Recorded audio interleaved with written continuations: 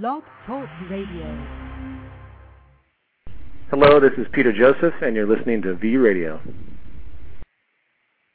Hello, and welcome to this edition of V Radio. Tonight, once again, we have Jack Reed from the Community Planet Foundation to talk about his book, The Next Evolution. We'll be reading, we're kind of in the middle of Chapter 3. These shows don't seem to have the same rhythm as the other ones did because Jack's chapters are a lot longer than Jock's were. But we have been doing a lot of great reading and having a lot of great discussion. I have actually a much larger panel this time. I'm going to go ahead and have them start introducing themselves. I'll start with you, Jack, just because we never know when we have a first-time listener. Okay, hi everybody. This is Jack. I'm the director of the Community Planet Foundation and author of the book, The Next Evolution, that Neil has been reading. So if you want more information, go to the website, www.communityplanet.org. There's a great 38-minute video there that explains a lot about the vision. And next panelist. Okay. All right, Thunder. Bring on the thunder. Do I have to? You have to. You never know. They may not know who you are. Fat chance of that. Mm-hmm. Hello, everybody. You know me. I don't know all of you, but I'm sure I'll figure that part out later. Okay. All right. Well, that being said, we're going to move on to Gilbert. Hi, my name is Gilbert. I'm from the Netherlands, and I'm the International Chapter Coordinator for the Zeitgeist Movement. Okay. All right. Now we also have a new panelist from the Canadian chapter. Is it Xavier? Actually, I go by Kevin. Okay, Kevin. Go ahead and introduce yourself. Tell them who you are, how you learned about the movement and all that since you're brand new. Okay. Again, my name is Kevin Labonte. You'll probably see me as Xavier Labonte on some things, and Maverick as others, as I go by that as a nickname. I'm a member of the London chapter of the Zeitgeist Movement. I'm also a co-host of a radio show called TZM London with Jim Hamill. And we are basically, as everybody else, is just trying to spread the word of the Venus Project. I saw the movies. That's how I joined, and that's pretty much it. You mean London, Canada, right? It's important. Yes. London, Canada, yes. All right, well, that's everybody. So I guess basically tonight to go over a little bit about what's been going on with V-Radio, please visit vradio.org. That's v-radio.org. I'm trying to get donations together for July and also donations together to assist me in getting my Skype account up and running. I had forgotten that my Skype was going to renew next month, and so the silver widget that you find on the website is for the purposes of that, and the red widget is just to try to get a head start on the donations for July, since I got a better connection to do Zeitgeist TV. It's way better, and as a result, the video quality was also a lot better. As soon as I have my RAM situation settled, then we'll be doing Zeitgeist TV a lot more often. In any case, just wanted to bring all of that up to everybody, and thank you all for tuning in, and thank everybody who supported the show so far. The format for this show basically is we've been reading from Jack's book, and then we will be basically calling on each different panelists to give their opinions of the chapter, and essentially just create an exchange. The last show went like 3 hours.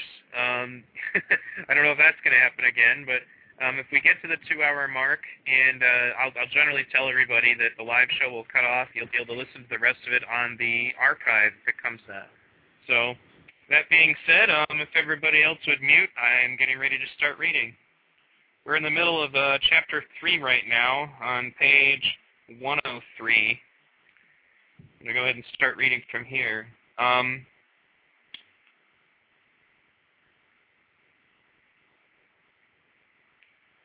I think we're on 102. Yeah, you're right. I'm looking at that now. All right, here we go. New definitions. To keep our resources intact, we need to eliminate as many non-essential jobs and products as possible. And, acting as one family, we need to share our wealth and resources. We need to redefine wealth as USC and access rather than as possessions and power. I'm sorry, use, not USC. Not sure why I thought that was an acronym. I'm going to go ahead and read this sentence again. We need to redefine wealth as use and access rather than as possessions and power. Oh, hold on. Make sure that the call doesn't hang up. Everybody still here? Looks like we might have lost Thunder. I'm still. Yeah, okay. I can re-add him. Anyway, I'm going to go ahead and read him. To keep our... okay, I'm sorry. The everyone for themselves paradigm has used up our planet's resources by producing more materialism for some, and only some people, but not for the vast majority of people on the planet. The majority would have far more if wealth were redefined as use and access, and if we all acted according to that definition, we can live cooperatively with so much more abundance available to us. As a planet, we can no longer afford to have individual ownership of so many things when we can get by and do even better on much less when it is shared. For example, almost none of us have boats, but with the highest good, use, and access approach, more people could enjoy boating, and with far fewer boats and thus the resources it takes to build and maintain them. In almost any marina, about 99% of the boats go unused most of the time. If we shared access, those boats would be in use rather than 99% docked. Just think of the possibilities if this were a use and access world. We would have all the freedom to do so much more. Did you know that there were over 25,000 supermarkets, including 200 kinds of cereal? There are also over 11,000 magazines, mostly filled with ads for more products. There is such a tremendous amount of stuff in stores and warehouses, with more being produced all the time and eventually hauled off to landfills. In fact, there may be as much in storage as there is being used. Much of it is also the art of selling us what we don't really need. Such is the nature of capitalism. Also, in the spirit of sharing, we need to look at quality of life more in terms of intangibles such as fun, shared creative activities, nurturing, loving, etc., things that money really can't buy. I have reserved the next chapter to describe more in detail what that might look like in a creative model of living that would work for all of us. The idea of great wealth at the expense of great poverty doesn't make sense anymore when we must now do no further damage to our environment. Molly Olson, a member of President Clinton's Council on Sustainable Development, stated that, quote, "A society with a grossly disparate distribution of the fruits of development cannot possibly sustain itself in the long term," end quote. Take deforestation, for example, because most industrialized countries have already destroyed most of their own forests, and most deforestation is now occurring in third world countries where people are living on the edge of survival and need either more farming land and or fuel to survive even in this generation. Along with that, their debt-ridden governments think they must sacrifice their forests and resources looking for short-term profits to pay off their debt interests. We can't just ask the third world countries to stop cutting down their forests because the issue must be tied into improving the quality of their lives. We can't just have people living in poverty trying to support a family because they will take from the environment what they have in order just to survive. But as a reminder, the issues are not just environmental. We can't have people working at minimum wage trying to support and effectively raise a family.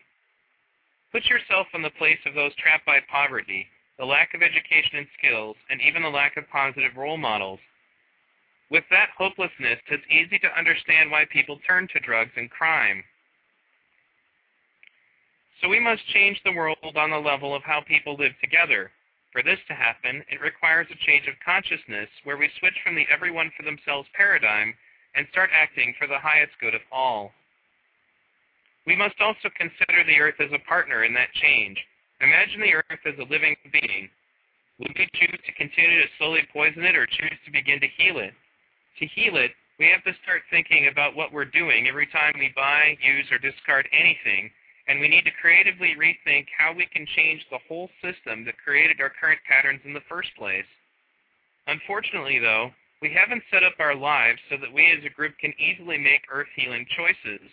On the one hand, we have those trapped in poverty, forced to use up the environment, and on the other hand, we have consumerism producing unnecessary and far too many products with their accompanying packaging and disposal problems.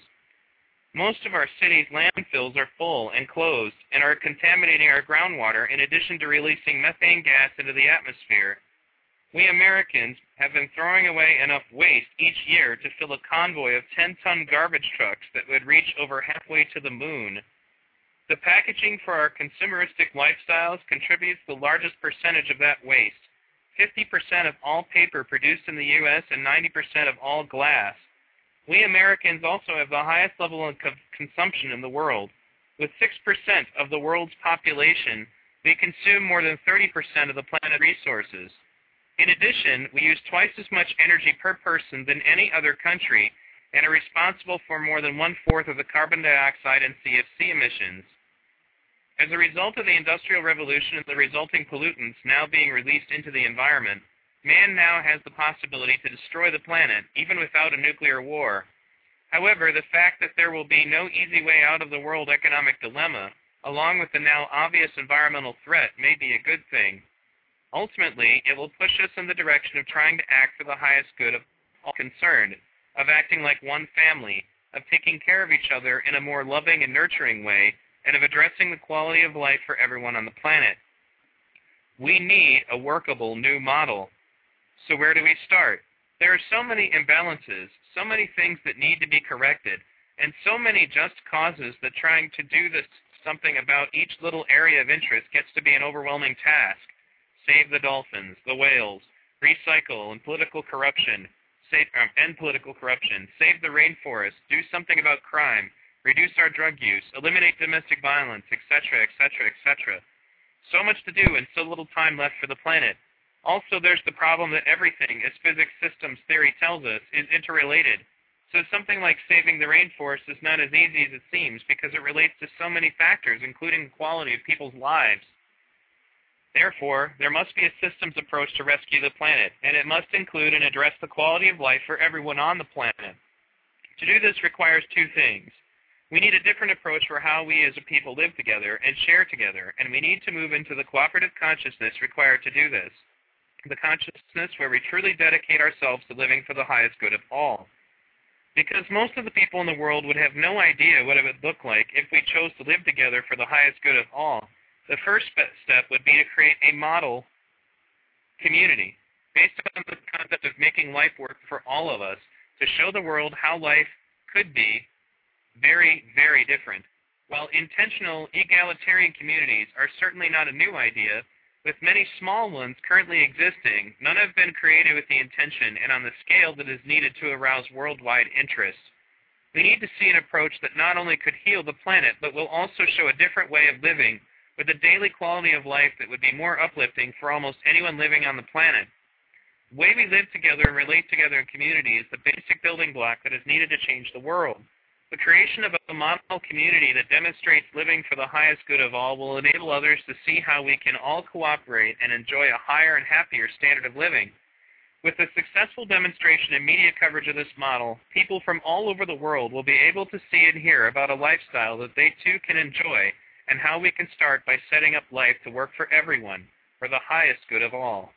Again, there are enough resources and manpower for all of us, all life on the planet, to live together very abundantly. We just haven't set it up that way yet because of the legacy of everyone for themselves socioeconomic political approach.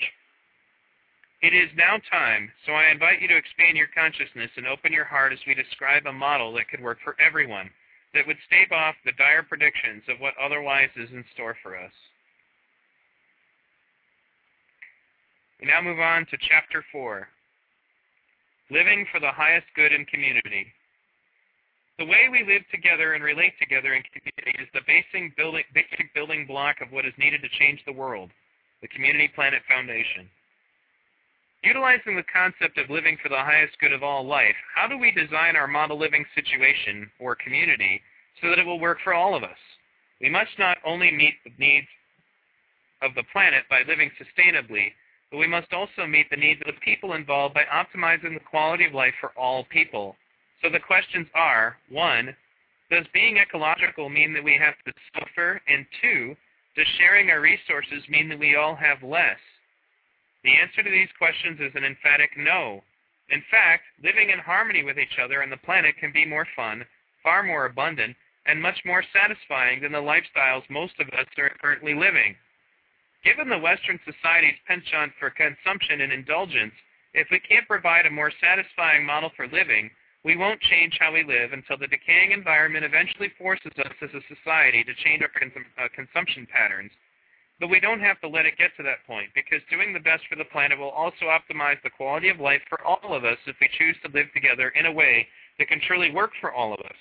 So open your mind and your heart to the possibility of how we could be living, and if there's something that we may leave out of our description, or that you may wish to alter somewhat, just put that in, because you would be a part of this model too, and your needs are important. How have we designed our towns and cities? As a starting point, let's look at how traditional towns and communities get started. How did your town or city end up looking and operating as it does? Chances are that it started out with a single home or two, possibly even farms, located on some fairly flat land. Then there were probably more homes built as people moved into the area, and they were followed by some businesses. When the cluster grew big enough, government and service buildings were added until there was an unplanned and unintegrated hodgepodge of structures and streets. Also, because of everyone for themselves economic model, most of the space under roofs and most of the concrete laid down to cover the earth ended up robbing people of their connection with each other and with nature, which eventually got pushed out of their lives. With the advent of cars, we started paving streets, driveways, parking lots, walkways, and freeways until an astounding amount of land was covered with asphalt and concrete. Since it was easier to build on the lowlands and flatlands, we forced the farms further and further out from the cities, and with suburban sprawl further out still, eventually even leading to the demise of the small farmer. Then as the cities overcrowded, those who could moved away from the town centers dreaming of the good life with a home in suburbia. They moved into their large suburban homes, which now don't even reflect the current living relationship patterns. But with the need for everyone for themselves income, we often have to jump back onto freeways and spend a lot of time in congested rush hour travel.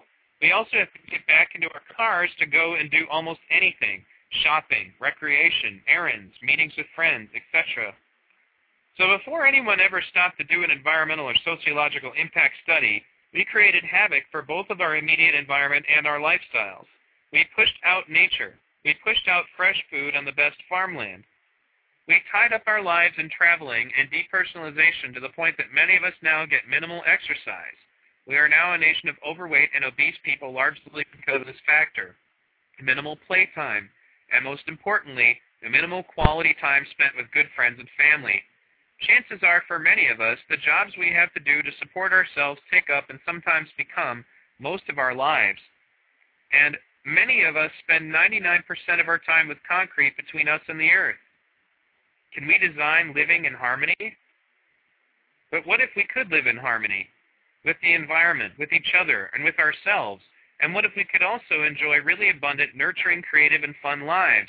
Imagine living in a community of loving, nurturing friends who live and work together as one family. This community has been meticulously designed and built so that we are living in harmony with all life. Because we have chosen to live in a way designed from the beginning to be for the highest good of all life, we are living integrated with nature rather than having to use the vast amount of building and concrete space inherent in the everyone for themselves model. The community produces all its own clean energy, and through cooperation and the use of positive technology, is as non-polluting and sustainable as possible. Nature flourishes on hundreds of beautiful acres, and most of the organic food is grown through advanced techniques and non-obtrusive, edible landscaping. Since vehicles are parked at the outskirts of the community and pavement is used minimally, it's a wonderful place to play outdoors or to go for a walk and touch the land. When residents are done working in supportive, nurturing jobs, the community offers a full array of recreational, creative, and growth opportunities. Organized sports, games, music, movies, just hanging out with great people, and other fun and relaxing activities are freely available, and the residents enjoy them with friends who are within easy walking distance. The population of the community would be between 400 and 500. That size would be large enough so that the community could have the kinds of amenities and opportunities for a variety of recreational and creative expressions, yet not so large that would preclude each person from taking an active role in the decision-making process. In the community, cooperative communities have existed for years, but none based on the highest good for all model on the scale that would have more universal appeal, such that people not living there would say, yeah, this community's lifestyle is much better than my own. I'd like to live there. Most are too small to have the amenities and the diversity that would appeal to people used to certain opportunities of urban living. Critical to the design of the community is what I call the fun factor. Communities have stagnated and ultimately failed because they weren't fun, and people lost interest. Some people are having fun, others are drawn in. Thus, for the community model to be viable, fun and pleasure must be interwoven into every facet of the community. In fact, a highest good approach mandates that fun, joy, and loving be the essences in our daily lives, because they are so essential to our individual and collective well-being. People need to know that we can have a society where we're really connecting with each other and having a lot of pleasure. Most people now have grown up thinking that fun is having control over others, being self-indulging, being greedy, being lustful, and competing with and having enjoyment at the expense of others. People need to rediscover in a deeper way what fun is for them, and a community designed for the highest good of all will provide the ideal stage for this rediscovery. The tremendous potential of the use and access principle I described earlier is an integral part of this. Suggesting a model. Not being an experienced writer, this chapter describing how this life could be in a cooperative community on the scale I'm proposing was the hardest chapter to write. What was the best way to paint a picture of how life could be? I considered a day-in-the-life type of approach, but that seemed a little trite to me. Instead, since presenting the vision of how life could be very different is the key factor to seeing how we can live together in harmony, I decided to go with a more detailed description of a possible community design for the highest good of all. As a way of introducing a description of what life could look like in a community built on the principle of the highest good of all, I'd like to share with you the introduction from the proposed model that I, along with a few members of the Community Planet Foundation, wrote a few years ago. We have been working with various models, so keep in mind that this is just one possible option we're considering, and there are a lot of possibilities. Now, imagine looking out and seeing unspoiled nature with a clean air and a stream running by with clean, drinkable water. Imagine at the same time that you are in the middle of a community where people are living and working together as one family. The residents here increase their abundance by sharing community resources, which allows everyone access to a full range of recreational, educational, and creative interests.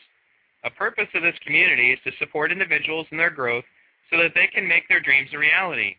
It is also the aim of its members to find peace and harmony within themselves, with others, and with nature, in hopes that this will assist in bringing peace to this earth. This is the vision shared by the members of the Community Planet Foundation, which is bringing forth a planned cooperative community. We are designing an environment that enables us to live in greater harmony and balance with ourselves, each other, and our environment. In this community, it is necessary that our lifestyle not only has abundance and success, but is also nurturing and fun. In creating such a model community, others will be able to see how we can all cooperate and enjoy a higher standard of living. Others can learn from sharing our experiments and experience through publications, seminars, workshops, and temporary residence in the community. Eventually, we envision that the replication of our community or similar models will have a transforming effect on the individual and world peace and prosperity of all mankind. Our first challenge is to create that initial successful model. To do so, we believe that the key area to focus on is how we live together. We consider issues such as how to incorporate the latest technology and how to live in harmony with nature to be very important. However, our primary concern is how we interact and relate with one another and how we make decisions that include and involve everyone. Without this, we would be missing the essence of what a community really can be, a loving and joyful support group for all its residents. To capture the essence of what we want in our community, we created this affirmation. We are living in a community, a home of peace and loving dedicated to demonstrating harmony with all life, nurturing and supporting each other, sharing our wealth as one family, listening to the truth within each other, and responding with kindness, consideration, and loving honesty. At first, our plan was to describe the community through focusing on areas like economics, agriculture, education, recreation, etc. Instead, we chose to focus on more expansive questions involving how people will live together. 1. How do we share our abundance? 2. How do we interact with our environment? 3. How do we reach consensus? 4. How do we beautify our environment? 5. How do we enjoy ourselves? 6. How do we enrich ourselves? 7. How do we coordinate what we live to do? 8. How do we nourish ourselves? 9. How do we vitalize ourselves? 10. How do we communicate? 11. How do we bring forth inner wisdom? 12. How do we expand our community? To see how much more expensive these 12 how do we focus areas are, notice how the areas of health involve so much more than we consider. How do we vitalize ourselves? Likewise with food and production and preparation, when the question is, how do we nourish ourselves? It makes us think about all the aspects that are important in nourishing ourselves rather than just putting food in our bodies. We see how the 12 focus areas are all interrelated, and we think it is important that as we move into a new age of cooperation, that we begin to consider our lives as a whole rather than compartmentalize them. As we explored the 12 focus areas, we intentionally tried to avoid making hard and fast rules. We wanted the individual to have as much freedom as possible. At the same time, we realized that everyone in the community would have to have a commitment to the community's well-being and its mission for it to succeed. There are 3 parts in describing each of the 12 focus areas. The first is a short overview. Next are essence statements, which are the ideals we feel are the essences for the focus area. Last, we list the guidelines, which are the standards we will observe in the explanation of how our community functions with respect to that focus area. It's important what questions we ask. Not only is it important that we ask questions about how we live together, but it's important to ask the right questions. Any community is only going to be as good as the fundamental questions it asks and is willing to take on. The questions determine the outcomes, so it all starts with the questions. In the 18th century America, we once asked the question, how can we live with more freedom, equality, and harmony? It was at the time revolutionary in the world. Even today, everywhere in the world, people know of Washington, Jefferson, and Franklin, but we've stagnated and largely forgotten that noble question that was the foundation for our country, and it's now time to take freedom for the equality to the next level. Freedom and equality to the next level. In fact, with what we've done to the planet, it's needed for our very survival. Any good idea or good question is always subject to corruption if it is not constantly and creatively explored and energized. Right now, it's obvious that the power brokers and money interests in our everyone for themselves paradigm have exploited the once noble question our founding fathers asked. The planet isn't going to survive in an everyone for themselves paradigm with the questions that the power-based system asks. How can we get control and shape people's lives? How can we gather for ourselves as much wealth as possible? And how can we dismember and numb people out so they don't overthrow the system and we lose control? While the last question may not be absolutely conscious, the big players absolutely have a huge stake in maintaining the status quo. Remember the Nikola Tesla story earlier? Well, that's just one of a million examples. Because of the stagnation and narrowness in the questions we currently ask, that's why we, in our Community Planet community description, decided we had to be really expansive in the questions, and we chose to ask about how we live together in community. For example, the question we asked about how we govern ourselves, how do we reach consensus, stands in stark contrast with the current ideology of how does everyone try to get their way and how do the power brokers manipulate and control the masses. If we were to ask how do we reach consensus in all our decision-making, the question is so expansive and all-encompassing that we would eventually come up with a decision-making system that includes the highest good for all. As part of that question, we would take on the more fundamental question I've posed. Given that there are enough resources and manpower on the planet for all of us to live abundantly and in harmony with the environment, what is the problem? As long as we have the imbalances on the planet that we currently have, we need to passionately keep asking that question and start acting upon it. Eventually, we would end up with a model that would work for all life on the planet and for future generations. Again, it all boils down to what questions we ask and are willing to take on. and I think most societies have been asking very limiting questions at best. For example, the Puritan culture, which still has an influence on us today, asked very controlling questions. How can we get people to behave out of fear? How can we punish people to keep them in line? How can we show that suffering is good? How can we keep women in their place? And how do we repress people and get them to keep their feelings to themselves? At this time in history, we need to ask very different questions. The kinds of questions that we asked in our community description of how we would live together more successfully and abundantly. Underlying all the questions is our foundational fundamental question: how can we live together for the highest good of all concerned? All right, that's a half-hour of reading, so I'm going to bring on my panelists to discuss this. I think Thunder might be having internet problems because I didn't get any kind of evidence that he was back on. So I'm going to start with you, Jack. What comments do you have so far on what we've been reading? Well, I wrote this book a while ago, and it's interesting hearing it read, and as I hear it read, it's like I'm listening to somebody else having written it, so I can understand how this book won book awards in every contest that it was entered into. Right. So it's, because when I wrote the book, I had written nothing before in terms of anything like this, and I just thought that I'd end up, when I wrote the first version of the first draft of it, I had a section at the back apologizing for how it was written, and a friend of mine who contributed some of the ideas actually that we just listened to in the It's Important What Questions We Asked, she said, you got to take that out of there because this book is actually very well written. So that was interesting. But part of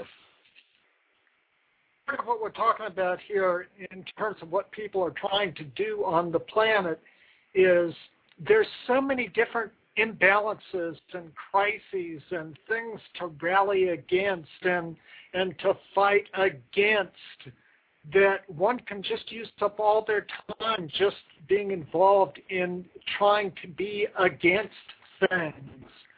And we've got a saying, an expression, which is the solution for everything is the solution to anything. Because what people need to realize is that everything is connected. That's what the systems theory in physics tells us. Everything is interconnected. So if we go after the basic thing that needs to change, which is everything, if we just change the game, then we can change all these little things that people are using up their life force and all the billions and billions of dollars trying to fight against something and to try and preserve things, and we just need to change the whole system. Then it becomes easy, because then as people see the model of how people can live together far more abundantly and creatively and lovingly and with more happiness, then everybody's going to want to do that, as opposed to the crises where we're heading with the environment, with the people being just stressed out with so much time working and the financial concerns. So we just need to create a different model for people to say, oh, I see that. So that's what we're working on creating, and that's why this book was written. It wasn't written to sell books. It was written because here's a model, something that we could do that would change everything else. Yeah, that's definitely great. I have to say though, for being your first book that was anything like that, you did a good job too. But that being said, I'm going to move on to another panelist. Gilbert, what did you think about this chapter so far? Well, I have a lot of things to say. First, I have to agree very much with Jack. That's excellently written. You could definitely not tell that it was the first time you had written something like that. Also, I agreed on many of the examples you used of the current wrongs, if you will, in the system. So certainly I agree with that, and I think you worded them very well in this book. But then we move on to the solutions, and I have some issues there. As you did mention, and if it's for me, it's at 3:30 a.m. in the morning. So if something I misunderstood, please correct me after I finish my rant. You mentioned something about creating a model community. My first problem here is I haven't read enough into the Community Planet to know whether you are using some system of exchange, the monetary system or whatever. Is there something like that intended in such a model community? That's right where he left off, and where he'll be as he picks up reading in the book. That's exactly where he left off. I see. Okay. Well, I guess we'll come to that later then. For now, I'm then going blind on what I thought was quite important to note out. Right now, my problem with intentional communities in general, not only your concept, is that it seems that the idea is lovely. You mentioned a lot of powerful words in there, like loving, caring, having fun, which I completely agree with. That's very important to our development as human beings, also having some fun in our existence instead of being wage slaves. But I seem to forget with many people that advocate such communities as a method to change is that they forget the effect from the outside. And you can address that probably very thoroughly in a moment. But what I see with others is that they tend to forget that in order to make such a community work, they will also have to access resources and therefore use the monetary system and engage in the capitalistic system, which means they cannot never fully represent how life would be in such a community if we had a completely different world, because half of the time they would still be engaged in the capitalistic system or monetary system, and they'll still be facing the same values. So that would be hard in my opinion. Also, the requirement of resources, if your intention is to use a certain form of exchange or even the current monetary system, yes, this would work on a limited scale, but then you would still be, as I mentioned in my previous argument, facing the same have good community, have engaging in the capitalistic or monetary system. If you are not using it, then it will be very hard to acquire the resources needed to keep such a community running. Also, sorry that this is so long, I have some issues with something that you mentioned, like expand our community. Doing that, that certain sentence I would like to have more explained by you, I guess, just to understand what exactly you meant by expand our community. Of course, you're always willing to have more people in, but I would like to see how you would define that and how you would see that happening.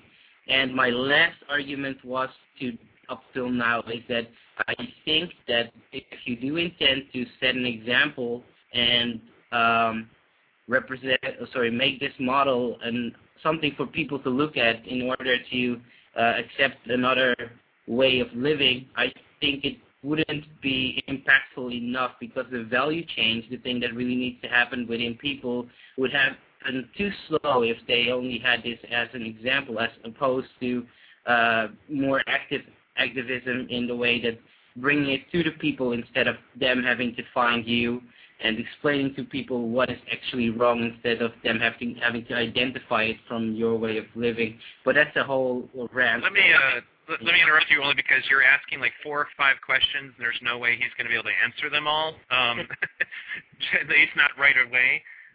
So, Jack, can you comment on anything he said so far? And then if you want to continue, Gilbert, go ahead. Just keep notes of stuff like that. I absolutely want you to have this conversation. Just we have to make sure that it flows correctly, or you're going to spend a lot of time bringing up things that there's no way anybody's going to remember.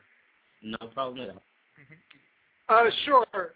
Most of the things that Gilbert just brought up are actually described in the book as you continue reading. For instance, how do we expand our community? That's the answer to that is is described at the end of this chapter 4 that you're reading. And in terms of where to start, to start changing everything, it takes a starting point somewhere. Somebody has to demonstrate something different. So even as we're needing to interact with the current economic system in the creation of the community, in the initial stages of the community, within the community itself, as will be described, we can start to do something different. And in terms of transforming the planet, if 3,000 people in 6 500-person communities in one place start to do this so that people can see, and part of this is going to be that we will absolutely get the message out there, that there is something different happening, and there are thousands and thousands of people who want to be a part of this, who will come.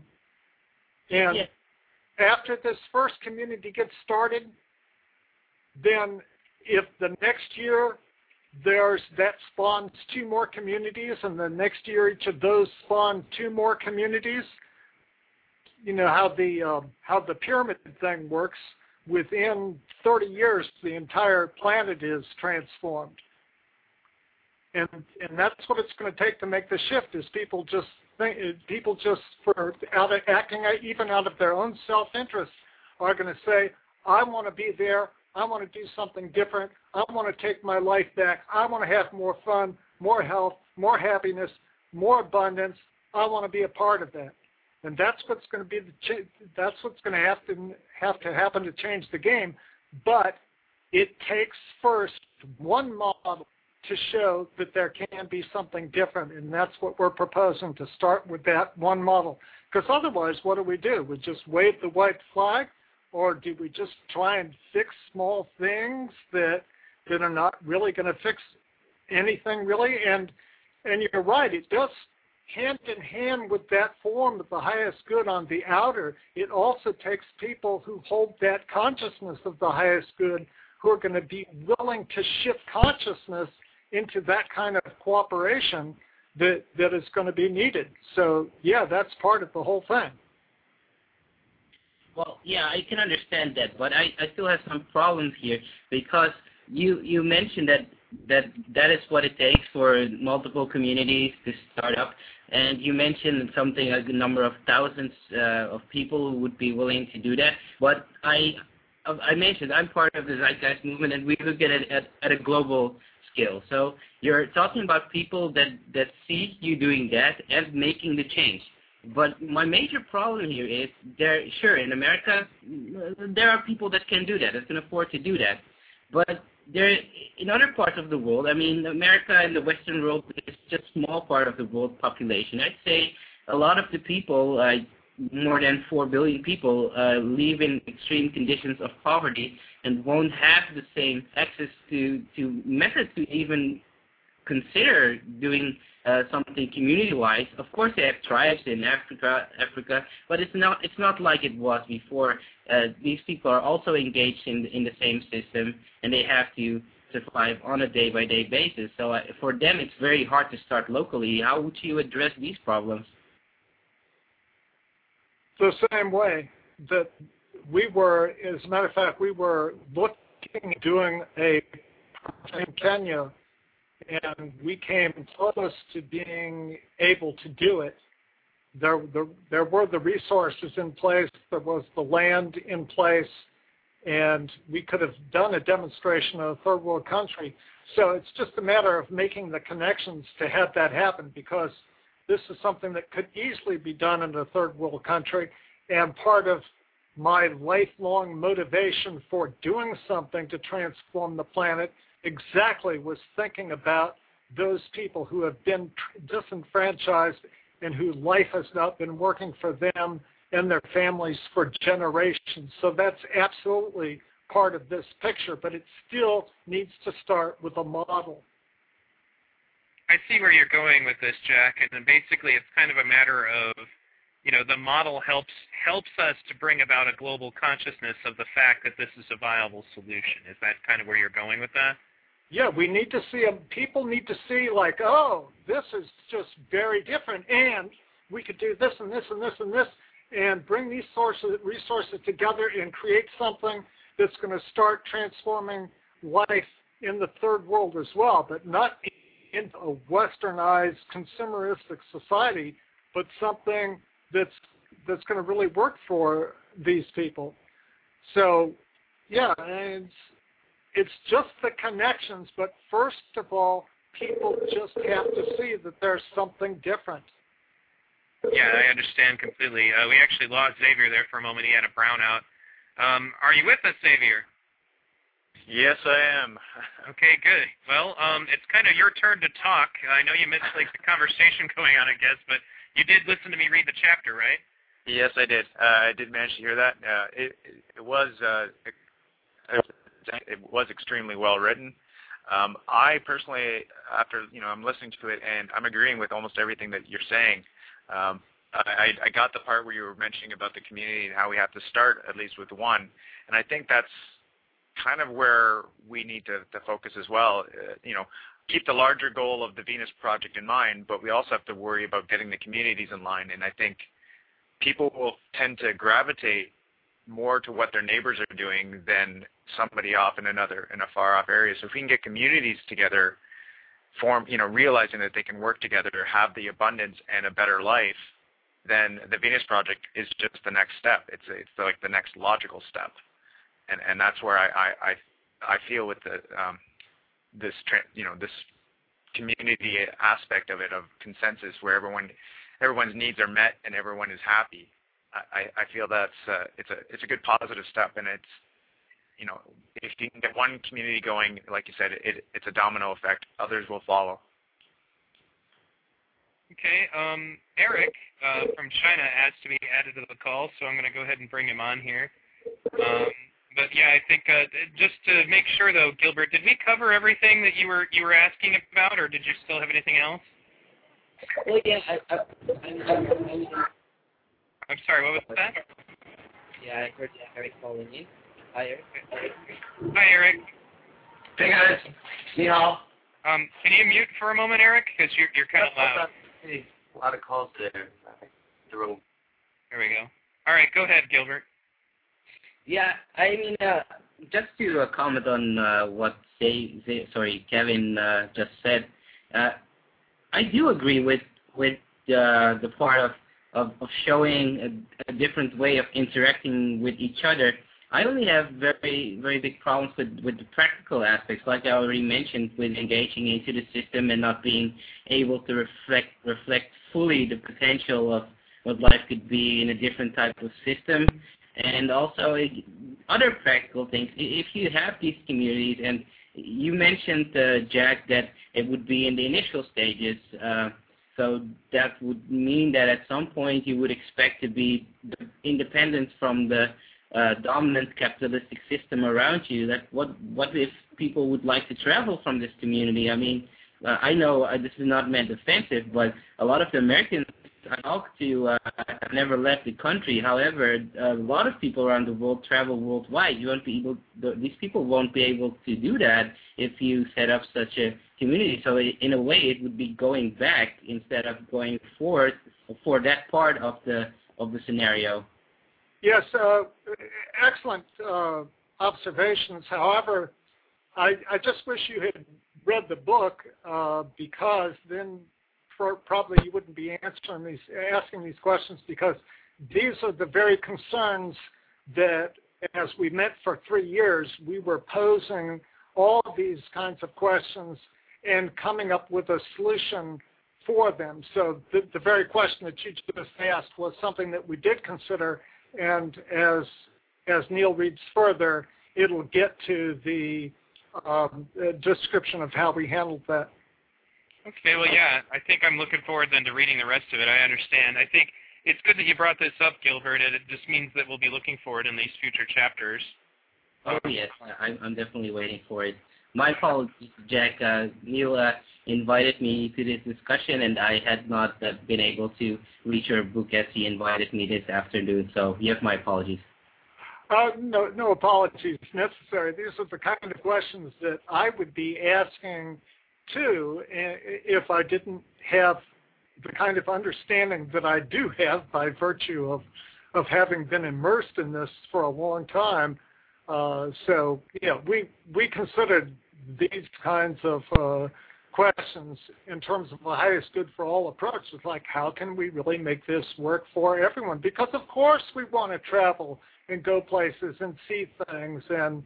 And so we not only made the description of how that would happen in the first community, but also later in the later chapter, it describes communities around the world after we transform the world, how easy it's going to be for anyone who wants to go and visit someplace else to be able to do so, including those people who never get to go anywhere because they're not living like the Western civilization is living, and that involves, of course, most of the world.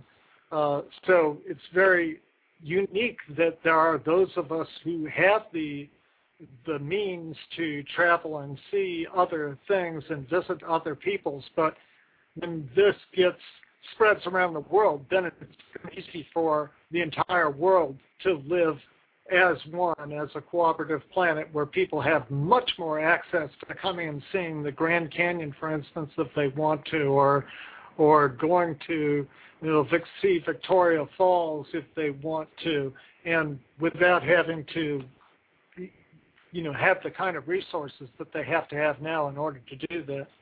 Now, Eric, since you've been added to the call, go ahead and unmute, and what comments did you want to add to the conversation?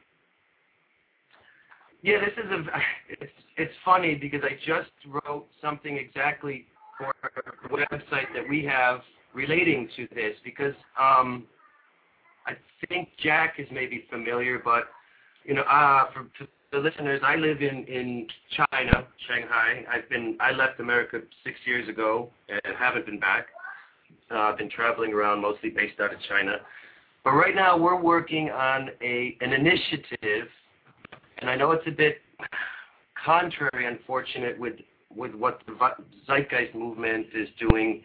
But I tend to agree with Jack, and I'd like to see a little more, I don't know, I'm seeing that there's this sort of contention within the movement where people want to start doing something, some kind of community, and unfortunately, Peter and other people, they tend to shoot it down. I mean, I hope this is just taken as constructive criticism. I don't want it to be a debate or anything, because I don't debate any longer.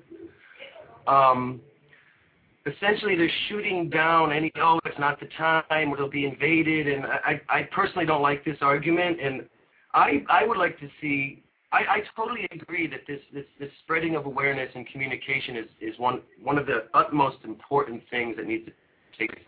So in that aspect, I totally support the movement. But I firmly believe that what's going to transition is a combination of many things. One is the communication, but I still firmly believe that most people are not going to get the Zeitgeist movement. Well, I have a comment for that when you're done. But I think we need a combination of, like Jack says, people need to see it. They need to see some example, whether it's 100% RBE or 25%. They need to see people living this way. Like Jack, I agree 100% with Jack that people need to see it, and that's really going to be part of that. Let me. Yeah, go ahead. No, it's fine. I know that you don't want to debate about this, and we've talked a little bit about this in other shows, because we got into this with some of the other organizations that splintered off of the Zeitgeist movement. First of all, it's not that you're not allowed to go do this. This is what I brought up on the first Next Evolution show we did, was, in fact, when people say that they want to build stuff now, I usually send them to Open Source Ecology, or I give them information about Jack Reed. It's not that the Zeitgeist movement doesn't want to build things. It's that we're currently focused on education, and we want to have a lot more people on board. I mean, if you listen to the way Roxanne and them talk, it's like they want to do the motion picture first because they feel that that's going to create a much larger, paradigm shift. as far as basically we want to do something that impacts the world as much as 1984 impacted it, something on that level. No, but I understand that, but I'm a little perplexed, and I know others are about some people. There just seems to be a tone that it's a bit negative towards, and I think you understand and can acknowledge that there seems to be a negative tone.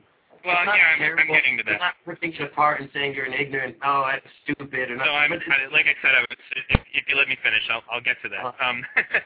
The reason that there is sometimes a negative tone is that some of the people who have wanted to take things in that direction in the Zeitgeist movement, when Jacques and Roxanne have tried to politely explain to them that we're not at that stage yet, at least for what we want to be doing, they don't like the answer, and then they start to get really rude, and then eventually it just devolves into a fight, and it's like, we don't fight with them, but they get really offended that, that Jacques doesn't agree with them, and there's another major issue about all this, and we talk about that. I don't know if you've listened to any of my past archive shows, but one of my shows was about why we're not building cities.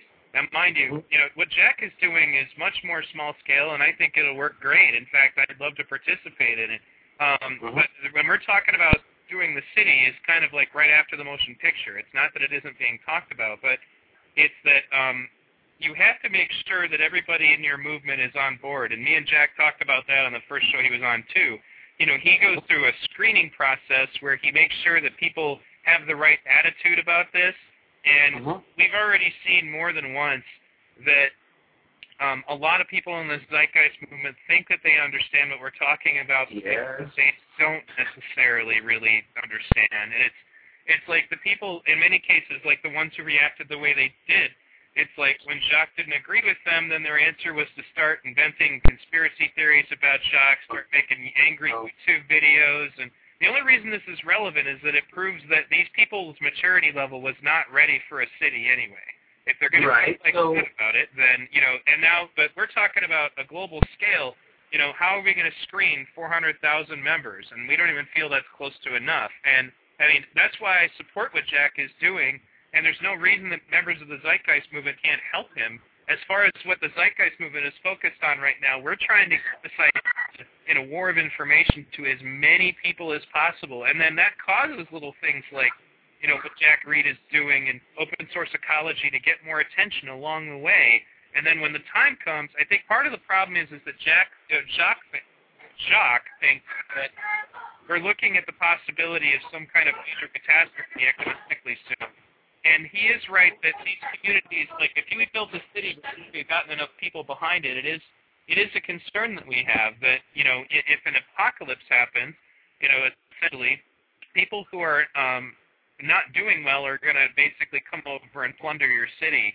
The idea would be to try to get more people on board, more people understanding the direction, and especially the value system, so that when such a collapse happens, as we've talked about in the past, major changes in governmental systems come about after major collapses. It's a calamity, just like Jack was talking about earlier.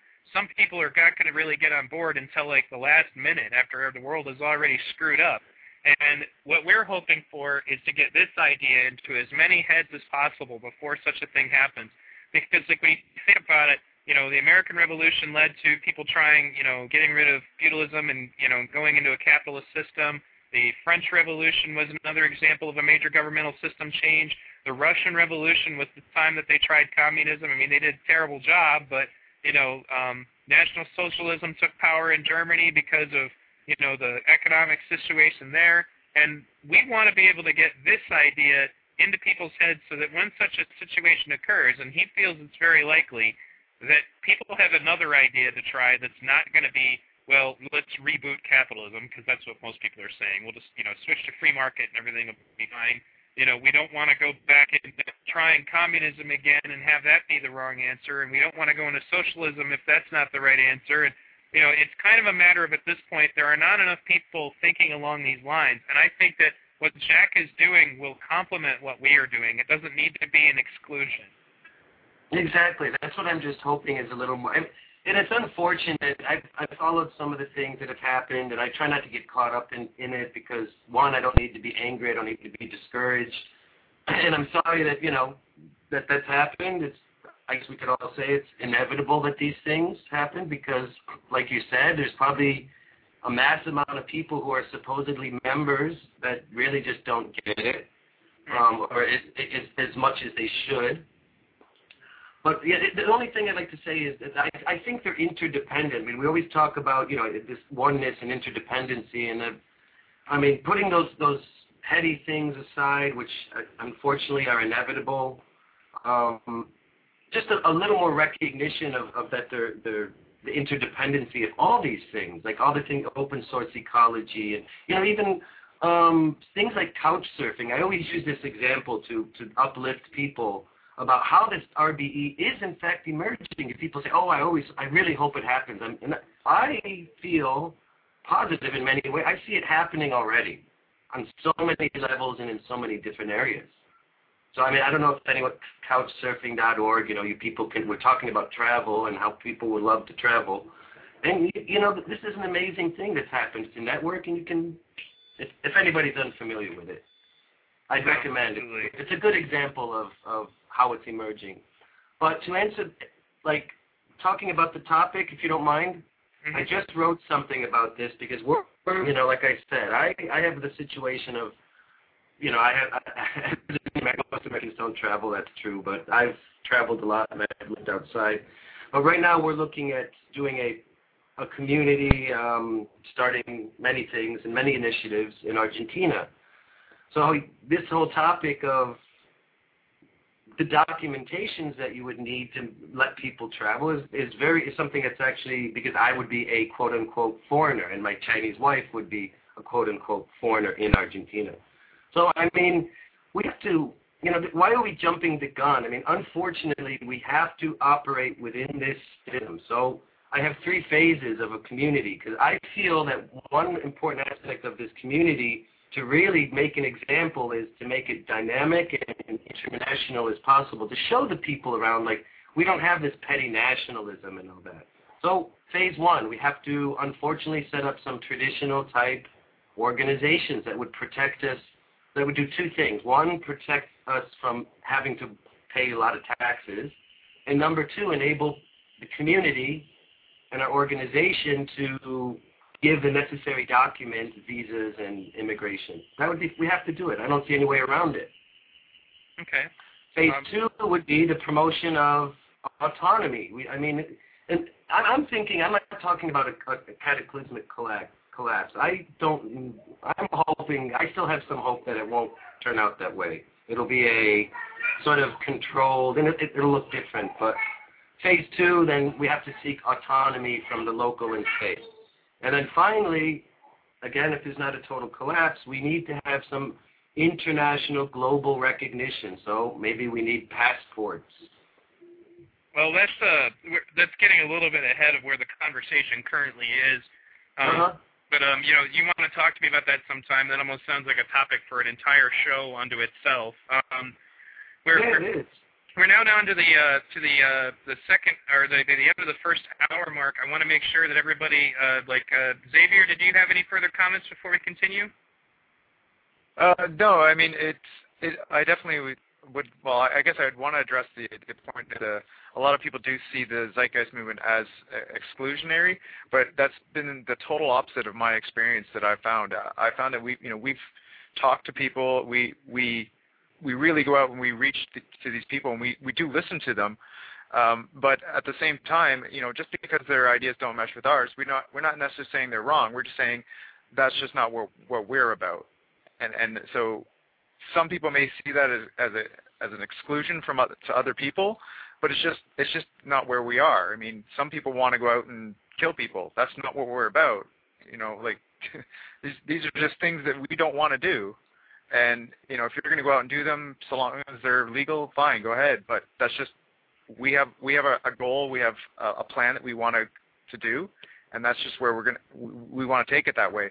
We fully support going off and creating these small communities, and so long as these communities are keeping in with the ideas of the Venus Project, where the mindset has to change, the people's values have to change. That's perfect. We'll talk about them. But there's people that want to set up these communities as a separate entity where they're totally excluded from everybody else. And that's where the problem is. A lot of these people just want to create these communities that are cut off from the rest of society without realizing that you still have to work within the society for now. So let's change society to make it better. Right. Now, Gilbert? I'd better not. I have a lot of things to say. I try to keep my commentary very respectful to Jack's work as they were discussing that, but when Eric started talking, I had a lot of things I wanted to address, but I'll pass on that for now. Okay, no problem. Jack, did you have anything further before we read again? Just that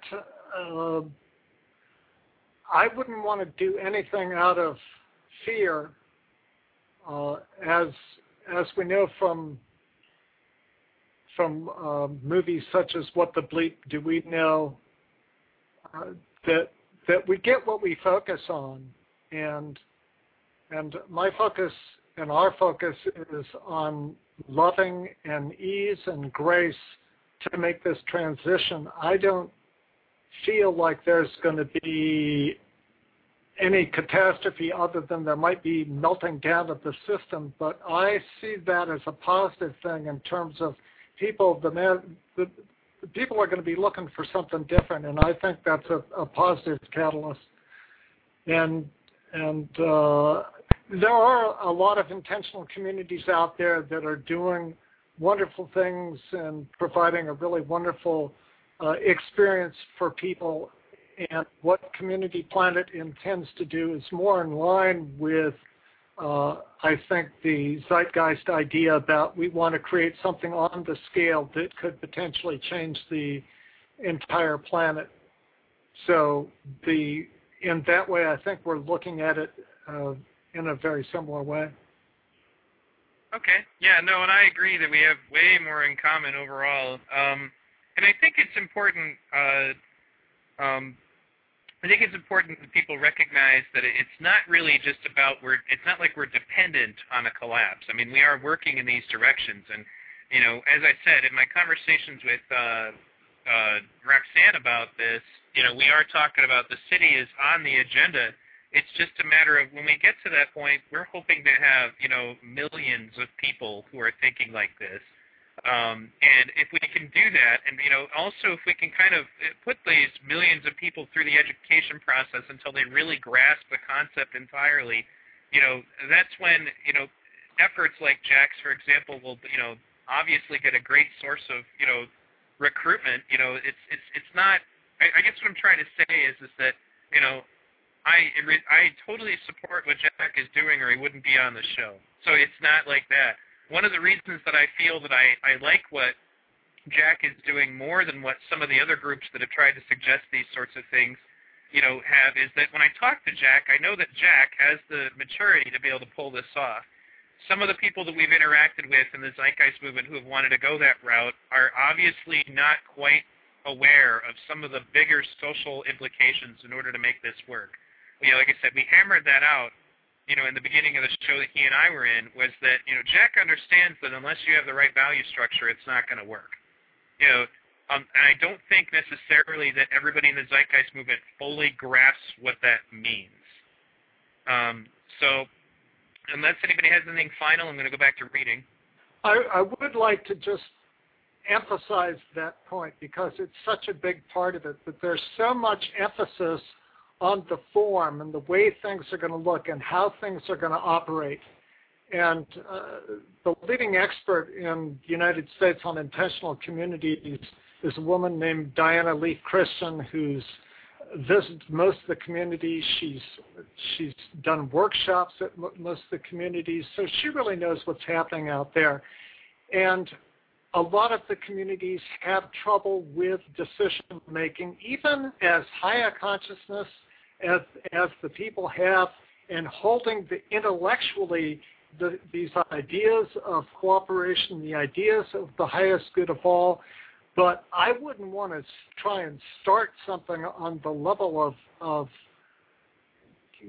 hundreds of thousands of people without having the people in place who can screen for the consciousness and the maturity and the evolution that people need to have inside them to really demonstrate this, because otherwise you can have the perfect form, and if you have people in there who theoretically say, yes, this I believe in, but do not have that maturity of consciousness where they can avoid getting into the squabbles as people are prone to do, then I think it would be very difficult to pull that off. And so that's why a screening process, which you're going to get into in the description, I feel is such an important part of this, because when I keep talking about this consciousness of the highest good for all, people have to have that consciousness, and it's not just people who say they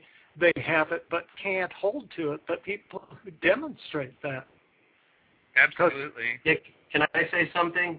Yeah, go ahead. I mean, I feel that I'm not even ready for anything. I mean, I don't want to sound elitist. I think we really need training. I agree with Jack. I mean, Jack, I'll be honest.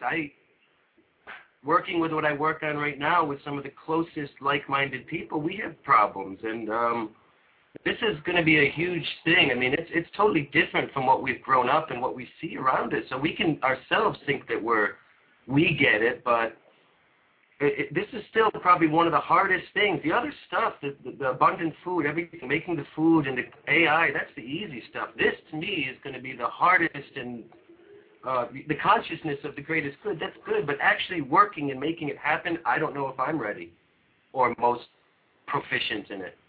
Well, one of the aspects about this, and we brought this up a long time ago on the show about why we're not ready, and we had a personality within the movement, for example, who, one of the things that he said was that he was only interested in doing this if it did not in any way hinder his personal comfort.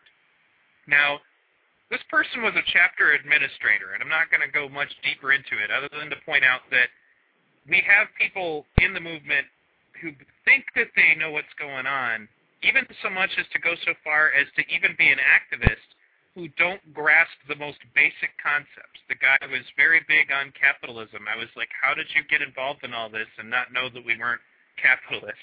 You know, he was big on his 2.5 kids and his honey baked ham and his Humvee, and I was like, I don't understand how this person even got in here. Why they, and how they missed all of that. So it's not like I'm making it up that there isn't, that there is a problem when it comes to people not grasping this. And I'm glad that you pointed out that you don't even feel that you're necessarily ready. And there's another thing that needs to be pointed out, and this is another aspect of what can happen, because like being somebody who's on the front line in the trenches debating this on a regular basis, I can tell you that the first thing that these people do is they quote failed communes, the various communes that have failed in the past. And one of the things they all have in common is that they did not do what Jack is suggesting. They did not, screen for people, and in most cases, a lot of them broke up because they did not have they did not have the greatest good for all as their motive, and that's one of the big problems, is that this is a really dicey thing. It's not just about, this is something Roxanne pointed out. You can't just build self-sustaining systems and think that that's going to be enough, because we could take people, in our society now and put them in a self-sustaining environment, and they would definitely start to change. But there was a lot of them when they would have so many social, mental hang-ups, could be a real problem in the long run. It takes a while for somebody to really, to do that, but all it takes is a small group of people with the wrong intentions to destroy something beautiful. That's what I studied when I looked at the various failed communes, is that in most cases it wasn't like it was a majority of the people. There was just a few influential people who could destroy these things. And that's one of the reasons why we want to get beyond the point where this is even necessary. So it's 13 minutes into the first hour. I'm going to go ahead and start reading because I want to get to some of the stuff that Jack was saying, unless you had anything further, Jack. No, read on. Okay. All right. Let me continue. Okay. How do we share our abundance? One of the first questions a group of people living in any community needs to ask is how to define their financial interrelationships. This question gets answered by default in our current world economy because we just continue the old everyone-for-themselves paradigm without exploring other possibilities. Also, wealth is typically defined as a person's net worth. But isn't wealth so much more than that? An ailing and or depressed billionaire would probably give all of his or her material wealth in exchange for health and happiness. Recognizing that abundance in our lives means far more than material wealth in our question concerning how we interrelate with respect to wealth, we choose to ask how we can all live together abundantly. This planet could be a paradise for all of us to share. It's a very abundant place to live, if we would just make that choice. As I stated in the previous chapter on the highest good, sharing resources has incredible advantages. We have so much more than we pool our resources, or when we pool our resources. We currently tie up so much of our wealth in individual possessions that we individually use. If we can redefine wealth as use and access rather than as possessions, then we can really cut down on our consumerism while at the same time having access to much, much more than we would individually have. We do not need each own a lawnmower, a complete set of tools, laundry appliances, vacuum cleaners, etc. We only need access to these things. Although there is nothing comparable in scope to the model communities we're proposing, the 60 members of the Twin Oaks community were living on only $250 per month each in 1986, and the 14 members of Alpha Farm in Oregon were living comfortably on $140 per month each. Through sharing resources, we could not only have use and access of far more things than we normally would, but we would be using far less of our own financial resources, not to mention using far less of the planet's resources. We also don't need as many people laboring to produce the quantity of material goods that we consume. In designing a model community, one of the most challenging questions to consider is to what extent do we share our individual and group wealth? Even if we eventually headed towards an egalitarian model, for our first model community, we may want to create a system where people with the diverse economic backgrounds, choices, and lifestyles can still participate together as we transition from the old everyone-for-themselves model. In the transition period, we think it is important to provide for these individual choices while at the same time capitalizing on the tremendous economic and lifestyle benefits through living cooperatively. On the other hand, we want to take care of each other as a family. Oh, I'm sorry, I read that wrong. On the one hand, we want to take care of each other as a family. On the other hand, sharing everything equally might be asking too much of many people at first. That step would probably be further down the line when people can see how well it works to live cooperatively. With the dual purpose being to create an abundant community that is a joy to live in and to provide a working prototype to encourage other communities to spring up around the planet, we know that we have to create an economic model that will make sense and work for almost everyone. At first, because our planning group for the Community Planet Foundation's model was sharing-oriented, we considered what would happen if we all shared equally. We felt that we, the planning group, could all do it, and through sharing resources could all enjoy a very abundant lifestyle. However, we also knew that some people might be turned off to this, people who, at least at first, might individually want more than others. As we had always worked with the design situations where everyone can win, we came up with a unique solution. Because we see ourselves as one family, we decided that the land, structures, and communally used or provided resources belong to and are the responsibility of all residents. As we look at the damage we've done to the planet, in retrospect, it looks truly crazy that people have been able to do whatever they wanted to the environment, regardless of the highest good of all. When individual interests can do what they want with the land, water, and air, as opposed to planning as a group with the welfare of generations to come taken into consideration from the start, then we have a recipe for the life-threatening environmental problems we now face. Instead, we need to design land usage to work for everyone. We need to again think of and act towards land and nature as being sacred. If we don't do this, housing and cities get stuffed together, nature and productive land upon which to grow food disappears, pollution becomes a major problem, and concrete spreads like a seal over the land while walking disappears. This is our world. It belongs to all of us, including future generations. and we need to plan and share it and its resources with ultimate care for all life in order to keep it intact for our children and our children's children. In regards to housing, group ownership becomes a very freeing concept. As the system is now, people can become stuck in housing situations due to finances. Many have moved to suburbia with long commutes and the necessity of jumping into a car to do almost anything. We usually also have no idea who our neighbors are and no real connection to them as people. Because buying and selling is at the mercy of the ebb and flow of the market, people get trapped in locations sometimes for years, while their lives get progressively more isolated. Then, because they need their 9-to-5 jobs to continue their lifestyle, they get trapped on the treadmill. Our model highest good community would provide basic human needs to all residents. These benefits include food, shelter, health needs, recreational and creative equipment and supplies, communication systems, educational opportunities, and transportation. However, if a person chose to work outside the community and that person earned more than the average cost per resident cost of living, the resident would only be obligated to contribute 10% of what of that excess amount to the community. Likewise, residents working within the community and making money outside of it, i.e. through outside investments, would contribute 10% of their outside income.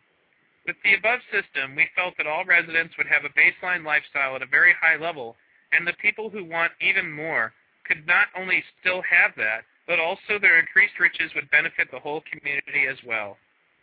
As I wrote earlier in the highest good chapter, the now prosperous Mondragon area of Spain is an example of people working together for the benefit of all.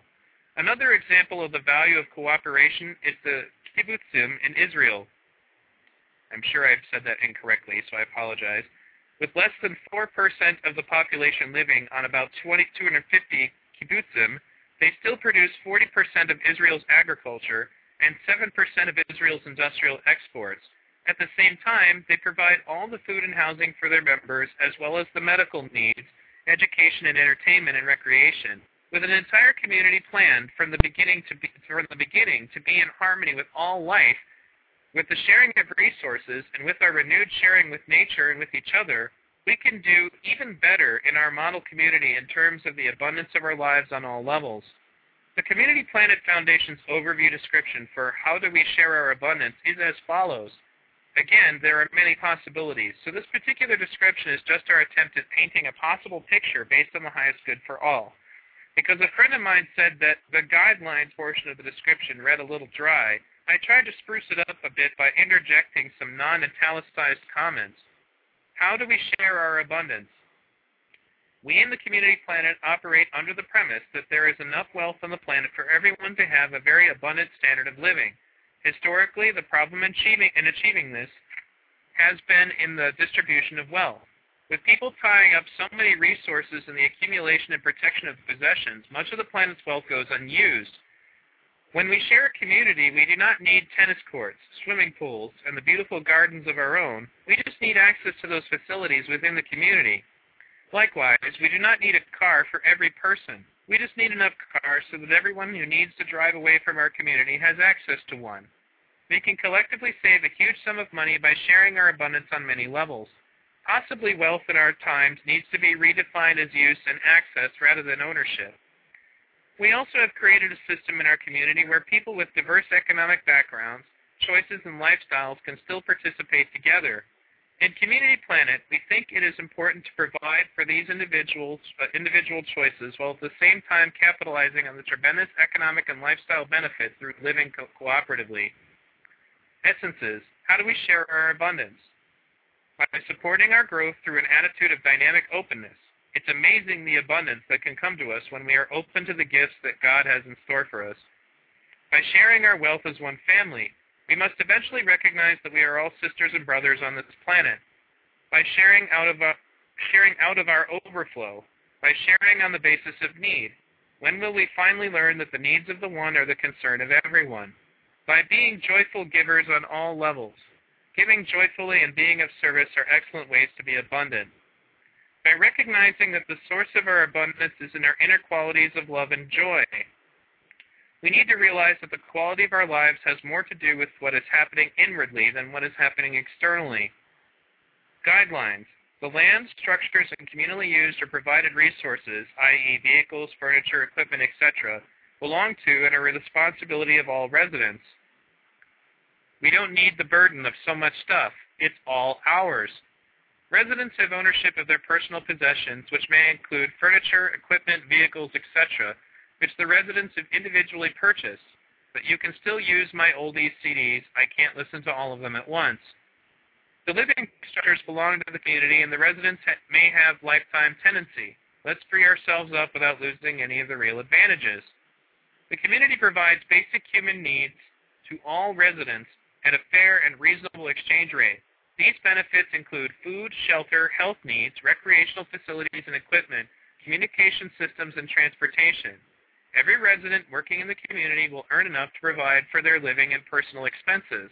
Until we truly take care of one another, it's still an everyone for themselves world. Residents working outside the community contribute 10% of their income over X amount a month to the community general fund. X equals the average cost of living per resident. They have the option of contributing more than 10%. Residents working within the community and also making money outside of it, i.e. through investments, contribute 10% of their outside income. They have the option of contributing more than 10%. I'll be sharing all of mine and getting so much more in return. They do not receive the monthly income if their income is greater than the amount of the cost of living plus the monthly income. Requisitions are available for emergencies, trading, education, etc. Excess community income by the process of consensus can be put into the general fund, put into special projects, or used in any other way that the community decides. This must be our decision, and not the decision of special interest groups. Incoming residents give a non-refundable entrance fee to the general fund of the community. The guideline is that the fee is large enough to show commitment, but not too large as to exclude people. When a person chooses to leave and get reestablished outside the community, to the best of its ability, will support that person to get reestablished. That's a lot to take in, I imagine, for the listeners, but I'm sure we'll talk about it all in a couple minutes here. Think of the impact that redefining wealth as use and access would have on crime. People currently don't know what to do about crime. We talk about harsher punishment and more enforcement, but creating a lifestyle with abundance, opportunity, nurturing, and a loving based on sharing model would reduce crime much more effectively. Because of the resource sharing in the community, crimes of property become almost meaningless.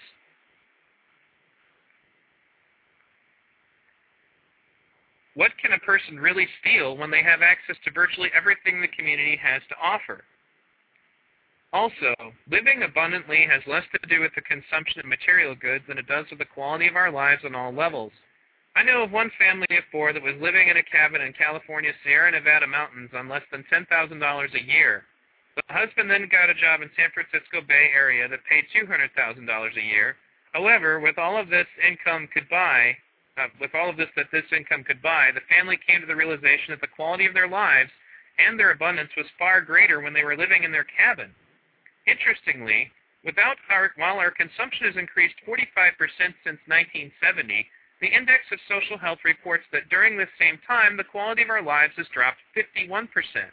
Consumption and materialism do not equate with abundance and often are the antithesis of what the abundance truly is. A 1995 Merck Family Fund survey indicated that Americans would be happier with lifestyles based on gratifying personal relationships rather than on consumption. According to the U.S. News & World Report poll, 51% would rather have more free time, even if it means less money, me included. One downside of what we typically think as wealth is that most of us get stuck on the treadmill of having to slave to perpetuate our lifestyles, and that really drains the life out of most people. We've been chasing a concept of freedom that we've thought of as having enough money to do what we want, when we want, to the extent that we want. The trouble is that in an everyone-for-themselves model, this isn't possible for the vast majority of people. If there's not enough money in circulation to pay the national debt, then there is a finite amount of what people think of as wealth, thus producing the haves and the have-nots. We've bought into having lots of possessions because we think they create freedom through security. However, freedom is anything but being stuck on the treadmill, and wealth is really so much more than money or material goods. Part of the essence of freedom is having fun and pleasure, and living in our community will be incredibly fun and rewarding on all levels as we heal the alienation and isolation that have characterized our civilization, and we move into being nurtured by nature and by each other. That really is our divine heritage. Let's see here. Okay. All right. Well, it's 30 minutes of reading again.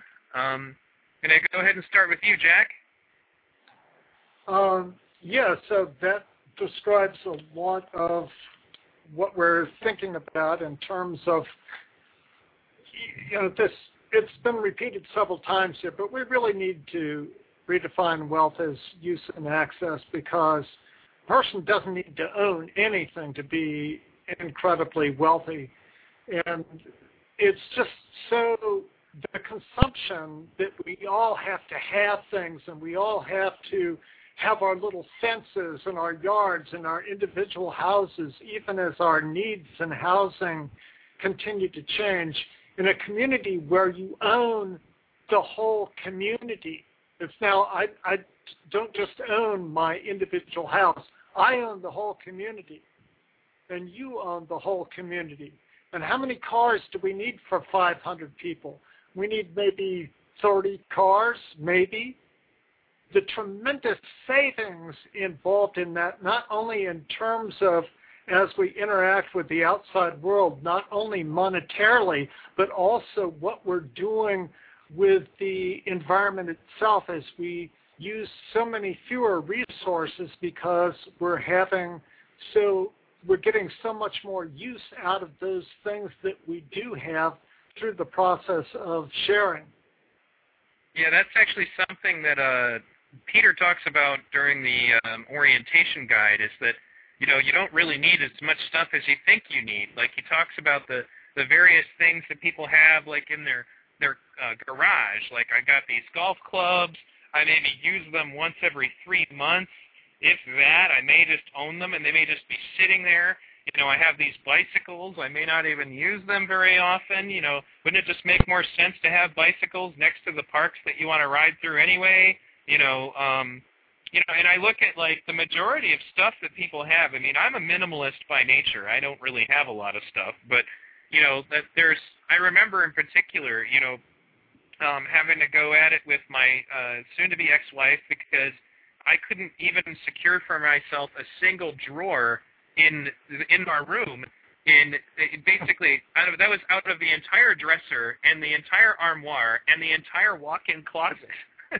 Because she had so much stuff, and she thought she needed it all, and you couldn't get her to throw away anything, even if she wasn't using it and hadn't touched it for months. I actually read a story, or not a story, it was like an article in a newspaper once about how to really, clean yourself up if you're a pack rat. And one of the things they pointed out was that if you haven't been touching something for months, try throwing it away. You're going to find that you don't want it anymore. You don't miss it. You probably don't even think about it, And that's, when you talk about use and access, I also think about, like, the public pools and stuff like that. I, like, in my community here where my home is, there's a public pool, and because it's the community pool, I'm not the one who's responsible for cleaning it, and, I wouldn't mind if I was part of a large community to clean it, but my point is that it's so much less hassle, for me to not have my own pool. If it was just mine, it would be just my responsibility to keep it clean, and inevitably that means I got to pay somebody else to do it. But let me go ahead and bring up Gilbert, since he's burning to respond. Yeah, definitely. I've been saving it up since Eric came on. So basically, yeah, again, this chapter had a lot of things I could identify with. As Jack mentioned in the last couple of points that I brought up, that's at least a part of the monetary use of these communities would be explained. Okay, well, I have listened to the explanation, at least in this part, and I have another big question. What I heard explained is that items would be shared, and that they would be, well, you could use the items within the community, which of course is a good thing. There is no sense in having more lawnmowers than needed by the community. Sure, that concept works. But like I said, I think very globally, so I refer back to the explanation that you had with more communities starting up using this principle.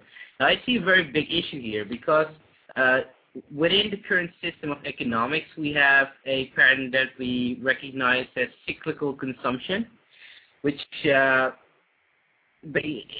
very layman explanation means that products need to cycle, and they need to cycle fast, because if they don't, our system would collapse.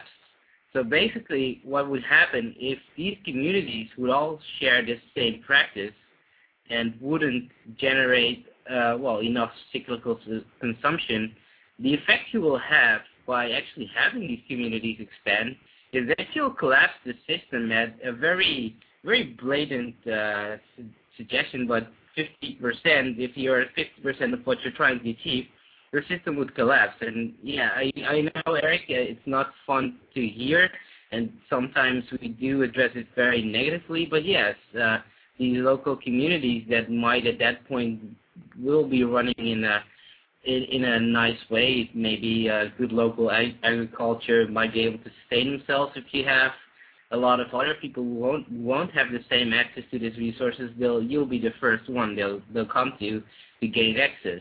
So there might be more to the story here, because like you mentioned before, the book does explain a lot of things, but from what I've heard till now, I feel this part and this consequence of acting this way, although I do fully support the way it's described, and I do really understand that we don't need more of something if we aren't going to use it. I do think that with it, giving the current economic system,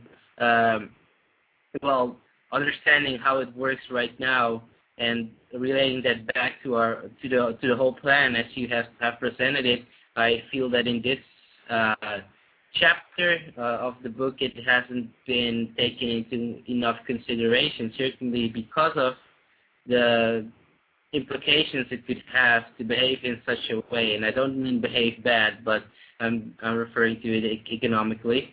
Also, let me stop there, as I asked a bunch of questions last time, and that wasn't very nice. Okay. Let me go on to Xavier first, just to make sure, because he hasn't had as much time. And by the way, Xavier, you have a show tonight that's coming on right after mine, right? That's correct, yeah. It's on in the chat room there. We're basically going to be talking about how to keep the momentum and motivation for each individual chapters and stuff. I found, like, during the past month when you were away for a bit, the motivation and momentum just seemed to kind of drop off a bit. I'm glad you're back on the air, and we're just going to talk about that and how we can keep that going. But in regards to this chapter, one of the things that I've been finding. Could I ask a question first? Oh yeah, go ahead, Jack.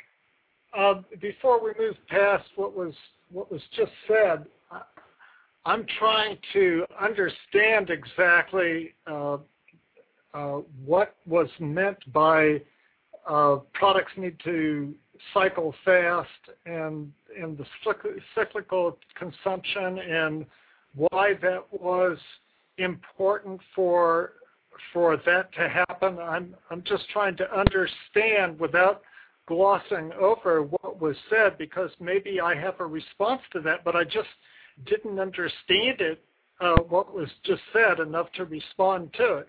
Oh, okay. Gilbert, do you want to clarify? Well, maybe one of the other listeners, if they understood it, they could say it maybe in different words. I don't know if anybody else understood what Gilbert was saying. I can definitely explain it. Right now, currently, the way the economy works is, in order to keep the jobs going and the money flowing through the system, products are designed to be consumed and tossed away. And so with your community design, where we're using less, we're no longer consuming, and therefore not beneficial to the way the economy currently works. So if everybody started going to this less, consuming less style, it's not going to have a negative effect on us, but it's going to have a negative effect on those people who rely on the jobs and the resources being harvested from their communities. For example, if we stop buying Nike shoes, all of a sudden people in the Philippines are out of work, and their lifestyle goes down while ours remains relatively the same. Well, that's what I thought. Hold on a second. Is that what you were getting at, Gilbert? No, it's part of it, but it doesn't touch it completely because, yes, it might, the way Xavier, and you did a good job, you explained it, and while it might affect some people in some countries, sure. What I'm trying to say, though, is if this is the model on which the system is based, we don't even, it goes a lot further than that because you're actually contributing to the collapse of the system because a lot of the economy currently is based on a lot of these products that are being, cyclically consumed. So what I'm trying to say is if that is the model your community is based on, sorry, I know you're burning to respond, then at 50-50 already, you would have collapsed most of the system, and therefore a lot of people won't even be able to have the luxury to take the time to grasp the concept of what you're doing. It's interesting that the corporatism, the international corporations that are, that have so many of these jobs, like Nike as an example, and so many other things, these corporations are exploiting the people in the third world. And what we're saying here is that this system that we've got needs to collapse. It needs to collapse. We need to not have more jobs. We need to have fewer jobs. We need to have different jobs. And part of it is we need to also start to take care of people in the third world a lot of the people who've got absolutely nothing. So we're definitely trying to create a model where we're creating far fewer nonsense products and nonsense jobs that don't need to exist, that only are existing to perpetrate this current absurd economic system that we find ourselves in that is consuming the resources of the planet.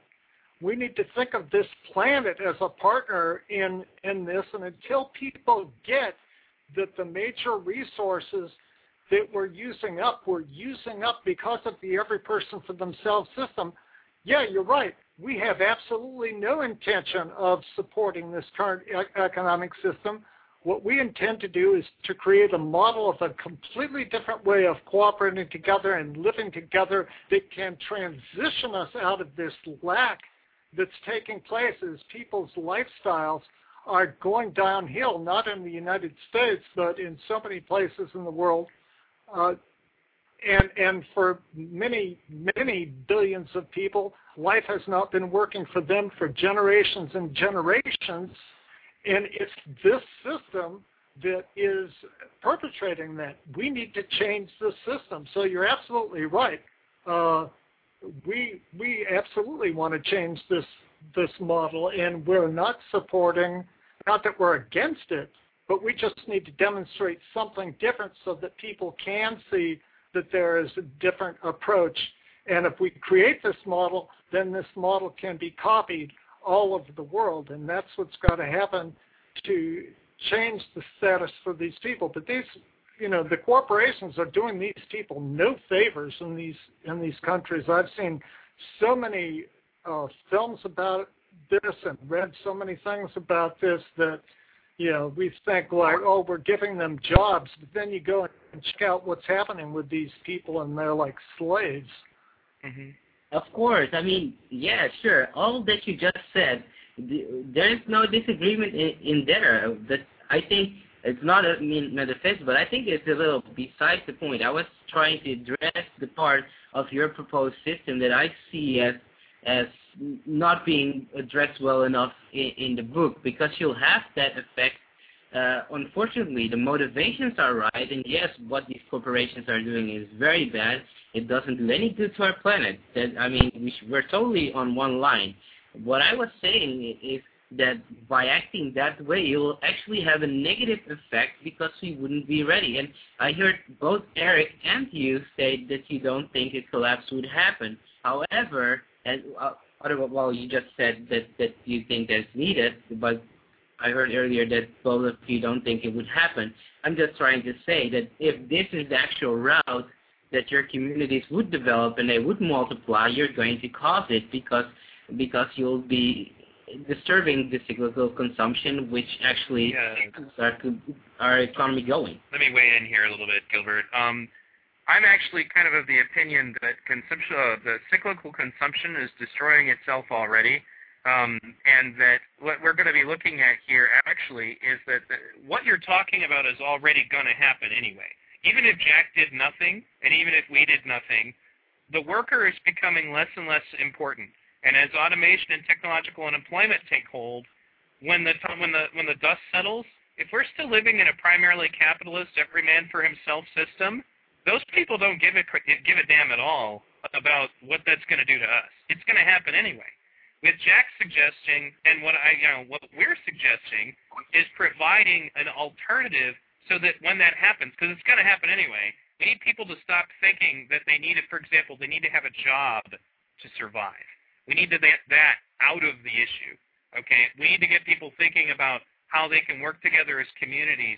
Because at the end of the day, when the corporatocracy is finished abandoning us, because that's what it's in the middle of doing now, we're going to have nobody but ourselves.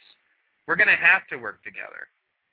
So, I guess what I'm getting at is that I don't feel that what Jack is doing is going to cause anything other than what would happen if by some chance we had this, this is also kind of an extreme possibility that, he's going to create a critical mass that's just going to cause, all these things to pop up everywhere. I don't think it's going to happen that way, but let's say that it did. The only major difference between what's going to happen anyway and what actually, what would happen with Jack's suggestion is that now people would have a solution of, you don't really need the corporatocracy to survive. You can live like this. Come check it out. And also, it's like, I guess it's like, I look at this right now as I watch like the Michigan economy disintegrate. I'm looking at trying to find ways to get myself as self-sustaining as possible, because in the Michigan economy, as the corporations move all the labor out of the country, it's becoming more and more hard for me and my roommates to survive. And rather than, and it's silly, that that's the case, because there's more than enough valuable resources, just like all the stuff that Jacques said about the Great Depression. There was more than enough stuff, but people didn't have the fictional pieces of paper, so they couldn't go buy it. Whereas Jack wants to get people into communities where people have already recognized that the rest of the system is diseased and have alternatives, and more specifically a family unit to fall back on. We've talked about how the family structure has basically been disintegrating, and how that actually helps the elite of the capitalists, the neoconservatives, so to speak, because then you absolutely are dependent on your boss. If I get fired today, there was a time when it wouldn't even be a question. If I needed somewhere to go, I'd go over to my mom's house. Wouldn't even be an issue. Unfortunately, she's passed away. But for a lot of my friends, that attitude was never there. You get fired, your parents may even, at least in the United States, look at you and say, well, I don't have any room for you. I'm sorry, I guess you'll have to go to somewhere else. I mean, my wife's mother told her that she should go to a homeless shelter when she needed somewhere to go not long ago. So that's basically is what I was going on about this, is that these problems already exist, and they're going to happen anyway. We need to have a way to field that. And I think part of the problem that we're running into here is that there are some aspects of the transition that have not really been ironed out, by the Zeitgeist movement, and that's largely because it's an evolving situation. It's not that we don't have the capacity to figure out a plan. It's that we don't know the circumstances yet. We don't know what the collapse will it be. Will it be an ecological collapse? Will it be an economic collapse? We know one of the two is going to happen. It's not a question of if, it's a question of when. We know that we cannot sustain the linear consumption cycle on the planet with finite resources, ecologically, it's impossible. It can't go on forever. By some people's recollection, it can't even go on for much longer. Okay? So, just take these things into account as we talk. I think that this has been a great conversation because we are asking each other difficult questions. And so, now, Eric, you haven't had a chance to talk for a while. Do you want to go ahead? Yeah, I'm here. It's good discussion, and I think I'd like to pose something. I mean, just a thought. For the ones that, like I said, I agree on communication is very important. But I saw a comment from a Buddhist monk, some video. She was talking, it was, I think, oneness. She was talking about this idea of oneness and transitioning. And I think I'd like to state that we can recognize that the Zeitgeist movement is primarily a Western, Anglo-American themed. I mean, I know we have a global vision, but do we recognize that it's primarily a Western themed idea? Well, one of the reasons that Jacques left Technocracy was because they were a Western centralized group. Okay. Well, yeah, I that's an interesting thing because I remember his talking about it. But this monk said, okay, look at it like this. She said, now we have a lot of people in the West that are, woken up to this whole new consciousness. But are we going to actually do you actually think you're going to come over to these emerging places like China and India, which is the vast majority of this planet, and tell them, oh, well, you know what, don't do what we did. Don't chase the car. I mean, I'm sorry, people, but the Zeitgeist movement, I don't think it's going to have an impact in especially China. I don't think it will. Well, you do have some insight into some areas that we don't really talk too much. I mean, actually, it's funny, we have one of the chapter coordinators on the call. Gilbert, do we even have a chapter in China? Not yet, but good that I was about to get in there anyway. I don't know if we have the time for it right now. I'd like to have some supporting statement or at least some build-up argument behind the statement that you did about that the movement would be based on these westernized principles. Otherwise, we do have a lot of the world getting interested. It just takes... But can you understand? Pause real quick, just to one of my station identifications. We are coming to the end of the live show. If you are listening live, the rest of it will be available on the archive. And we also, please, you two, we have to remember that we interrupted Xavier earlier so that we could get some questions answered. We need to make sure we get back to him. So whenever you're getting ready to exchange, please don't let it take more than 5 minutes. I just have a very short statement. There are a lot more countries getting interested. It just takes more time because of the conditioning of the people, of the social situation and economic situations. Asia is a tough area, but we're going to focus on it and we're going to break through there as well. It'll take more time, more understanding of the current culture, but we have people coming from over the world. Yesterday I had an email from Mongolia and a group of people wanting to start there. It's coming. It's definitely they're grasping the concepts there. I think. Oh, you're right, Gilbert. And I've been doing a lot of work in 5-6 years here in Asia. I mean, I am part of the movement. I'm a kind of person I don't follow movements. I like initiatives, but I do use it. I have been, as well as others, utilizing. I mean, I've shown Zeitgeist Addendum and the first one not so much, but. Many things. I do work with Spiral Dynamics. I do consulting. So I've been doing the work here, but the point is, look at yourself as a Chinese, because right now they think they are the winners here.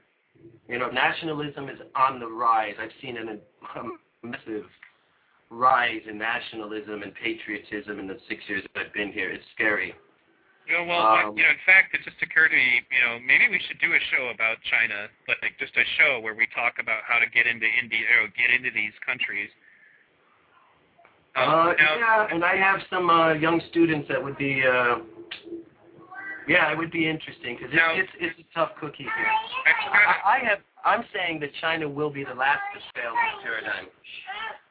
Now, real quickly though, just occurred to me also, we need to let Xavier go because he's also going to be going to go do his own show here at the top of the hour. So, Xavier, go ahead and say what you were going to say earlier. I'm really sorry that you got interrupted. No, that's not a problem. It was a good conversation going on. One of the things I wanted to mention was that a lot of the products that we have, at least in the Western world, are now turning digital. And with digital means that I can keep what I have and share it with somebody else. I mean, we have music that can be copied, movies and video games. They're all becoming digital. Even books and comic books and things are becoming digital, which means more to share.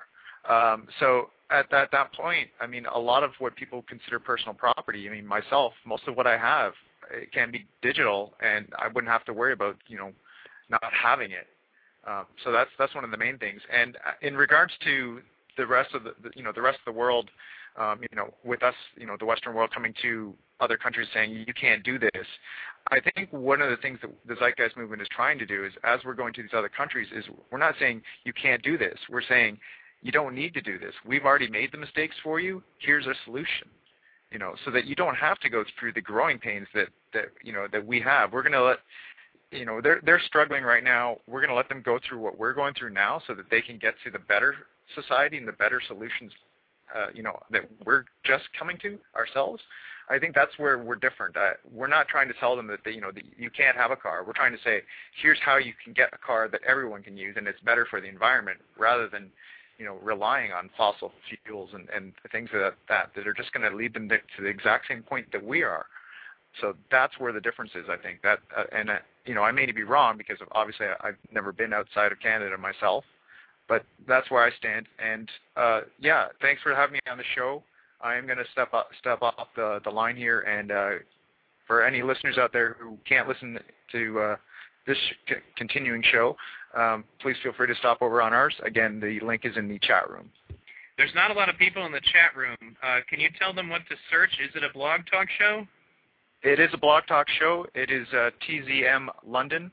And it may come up as Zeitgeist London. It is not the UK London. It's Canada London, just to clarify.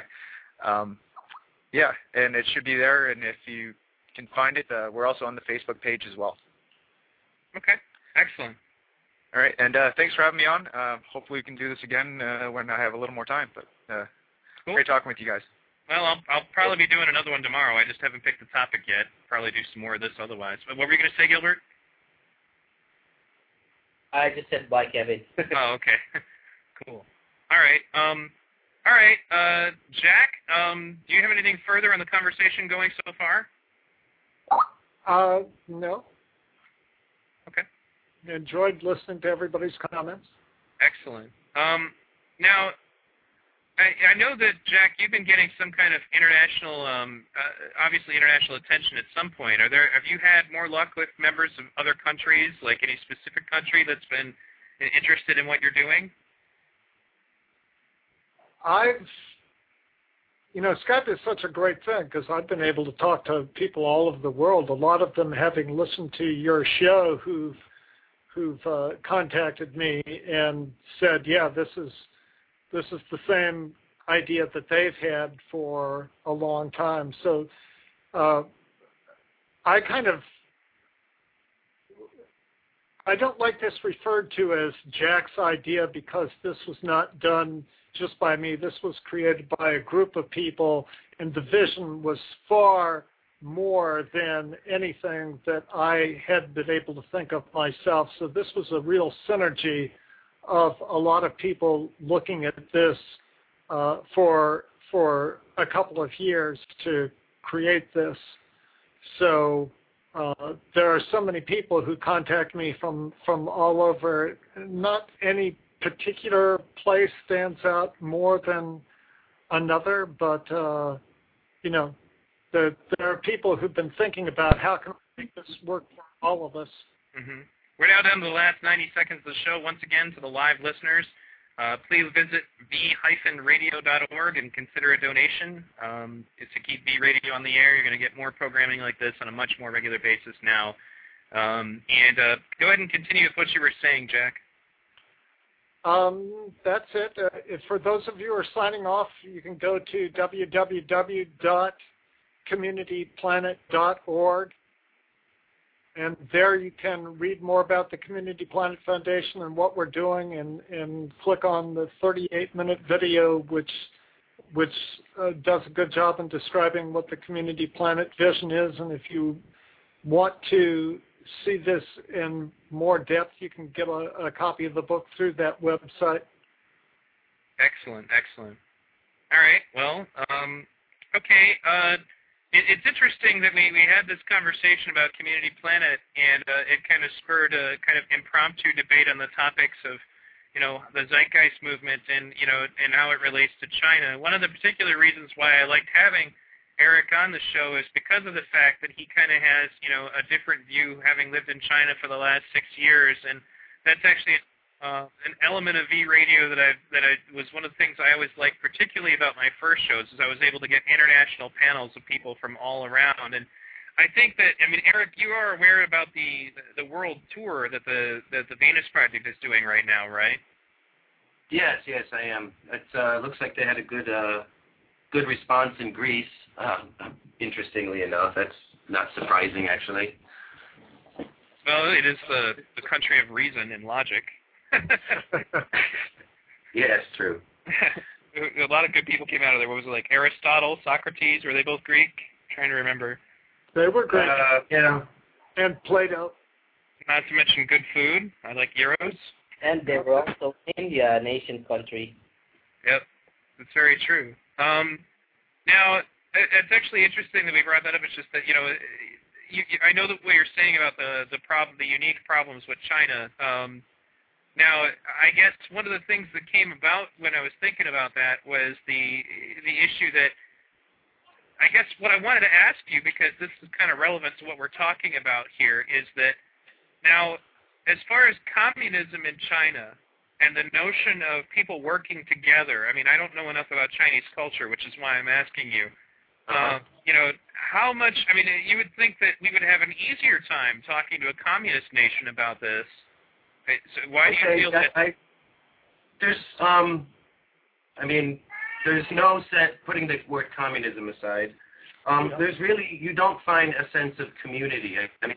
China, Korea, Japan, and Japan's a little bit different, but I like to put Northeast Asia because there's a lot of commonalities. It's a very top-down society. That's why you don't see a lot of creativity here. Why you don't see that's why I always ask, where's the Gandhi of East Asia? Where's the Martin Luther King? Or where's whether you like him, Che Guevara? Where's the radical revolutionaries of East Asia aside from Mao Zedong and the father of North Korea? So it's a very top-down society. So the reason I like Jack's thing, and I wrote something about this, is not everybody is going to understand the approach of only the Zeitgeist movement and just always saying, well, the monetary market system is cyclical. In China, face is very important here. And you can probably guess that means consumerism and materialism. So I use that. I don't say, the monetary, I say, this face thing. I know it's your culture, but it's very terrible. It's terrible. Tell me, we can't always have the same, and that's my point about that. It was a bit, the movement is still a bit Anglo-American themed, per se. Definitely, but we definitely have recognized these problems. Actually, I do have people currently ready for me to start investigation into the culture that is dominant in China and related countries to see how we can actually appeal there and what kind of holes we have to get to these people, because we realize that the conditioning is completely different. By origin, if you will, I'm an Asian as well. I recognize a lot of this in my family, and I can see how different it is. So, sure, you are right when you say that at this point in time, yes, there's a lot more participation by Anglo-American or European and American countries, and that the way that we're operating the movement right now is based on that.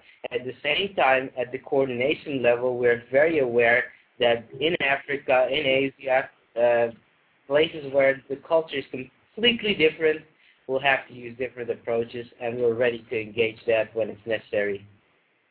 Mm-hmm. Well, I guess that's something maybe, Eric, you should work with them on, and, that'll help them do that. I mean, I don't know. Sure. The funny question... I do have some young kids that are, they do get it. And, they're doing amazing things. I have this young boy, he walked 100 kilometers to another city, against his parents, just to prove a point. Because right now, car, you got to have a car right now. And it's, cool, man. It's like 1950s America.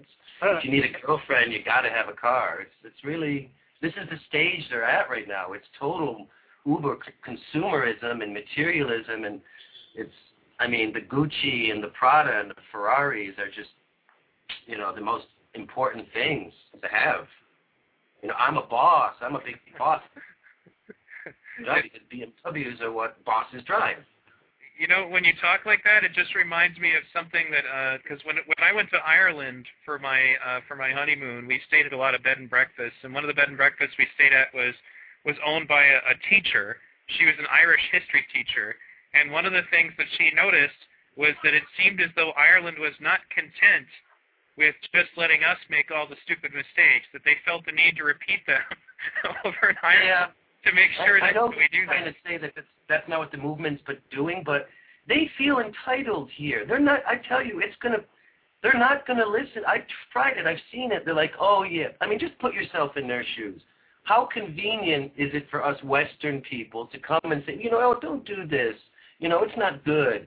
Because they look at it like they're the winners, and it's easy for you to say that now because you're, USA is all, and there's this a sort with the nationalism. There's this a sort of enjoyment that they see what's happening in the West in the U.S. They're pushing this. Right. Eric, I have a question, Eric. Go ahead, Jim. And that is that we hear about this this lifestyle that you're describing that's rising in China, and China is a country of over 1 billion people. Exactly. And I'm wondering what percentage of the people are actually able to pursue this kind of a lifestyle versus how many people are still being completely left out of that pursuit. I mean, is this like a very relatively compared to the billion plus population? Is this virtually zero, Jack? Virtually zero. Okay. Well, that's one point I wanted to make, because you mentioned this mistake situation, like you're telling them as a Western community or Western society that they've made mistakes, but that's not the way we operate at all. Most of the activism is done by the local chapter, so if we ever do something in China, it would be done by Chinese people or people from other origins that live in China that actually can explain at a local level why it would be beneficial to have such a system in place. So I don't think such a scenario is a good justification for how things would develop there. Well, you just have to realize that some of the propaganda, believe me, I left America for many reasons 6 years ago, and I'm not saying America is, the land of the free, or by any means, though. I think you all understand that. But in some ways, yes, people do have more freedoms here, in fact, than other countries. It's for those of you that have traveled, this concept of freedom and what freedom is very abstract. But in many ways, the control from the government to the school system through the family dynamic is much too rigid than you're going to find in most Western or even West Asian. I hate to say it. I mean, I have a lot of difficulty really communicating with East Asian people, and it's about the only way. It's just almost impossible. It's getting better with some younger people, but I mean, to be honest, it's as far as a ethnic group or whatever you want to call it, because I'm not going to say a race because I don't subscribe to that. But the behavior system, the culture, it's very difficult. And this is a shared opinion among many people, including, West Asians that I, have called my friends. it's a very different animal from my experience and in my opinion. Okay, Jack, you were trying to say something. Go ahead. Well, here's what I'm wondering, and I'm absolutely no expert on China, but I'm wondering if, because I suspect that most of the Chinese are being left out of this consumptive pattern that's being pursued by a relatively small number of very wealthy Chinese, while the vast majority of people are still in absolute poverty and in the outlying areas and living in villages. And I just wonder if a model such as Community Planet, where people could do something where they could have so much more than they now have, I wonder if that would be appealing to them. No. For example, there have been attempts of people, the real estate is a really big source of contention here, because it's virtually impossible to be even a highly paid, working professional, educated, so-called, to buy a house without massive, the prices are, so people have tried to circumvent the system and pool their financial resources to you can't buy land here, so it's the lease. So they've tried to pool their resources to lease the land and develop, hire the builder. And the government, no. No way, shut down. Yeah, that's actually one of the things I was going to ask you, that the first thing that popped into my head, and I didn't want to sound silly, but it just was like, I'm surprised. The stuff that you hear, I'd be worried for the safety maybe of some of the students involved if they got involved with, activism, if they weren't very careful about how they went about it. That's what's going to, I'm surprised, you being a former American, are they watching you? Are they listening to this call? I had a funny, when I first came to China, I got a call from the Secret Service because some of the activities I was involved in before leaving, basically with 9/11, I was involved with the International Criminal Court, promoting that, many activities, and I was sort of not a public persona that was, very well liked in the Bush administration. So, well, I consider that a compliment. Yeah, that's that stuff anyway. Those are my political days, but. So I have connections with the secret, and both ways. And now I've kind of turned on China. They called it that, but you're absolutely right. We have a very small group of young kids, and I feel that it's important that we get them out of China right now, because I think China is going to be, like I said, of the last to collapse in the system. That's just my prediction. And the collapse here will be really a terrible thing, because I see how I understand everything's good here, especially in the cities like Shanghai. It's good, they're the winners. They all have BMWs and stuff. But the way they treat each other when it's good is, I don't want to see when it becomes bad. Well, that's actually something else that popped into my head was, you guys, because you live in China, you don't have a lot of the, I don't really want to call them protections. The neoconservatives, the people who really run this country, are basically forced to kind of go through the motions of pretending to give a damn about individual rights. So, and whereas in your country, when things get out of line, there's nothing wrong with them showing up and shooting people. That's, I talked to a couple of Chinese people who I worked with for a while in a restaurant, and I asked them, the question I asked him was, what do you think about the Tongs, meaning the Chinese mafia? And he's like, well, where do you find them? They're not in China anymore. I was like, what do you mean? He's like, in China, if the police show up and they find drugs, they'll take everybody in your house outside and they'll shoot them in the head. No trial, no nothing. You're just done. And that's why he's like, they all come to America because it's much easier to be a mobster in a capitalist system than it is, in a fascist Chinese system. That's why I'd be really worried about what the Chinese government will do to lash out. It's obvious from what you said at the top-down scenario that you got I don't know what the Chinese word for the nomenclature would be, the equivalent of that in Soviet Russia. I'd be really worried about what would happen when that country tries to keep itself together. I mean, because we saw just what happens when you protest a little bit. If you actually start doing something they're scared of, am I wrong about this? How much of what I'm saying is propaganda? You know, is China really? No, I mean, it's it's difficult. I mean, I have to use a VPN, and for those, it's basically I have to get around the firewall of China because things like Facebook, YouTube is all blocked. So that's one big sense, mechanism of control they imply.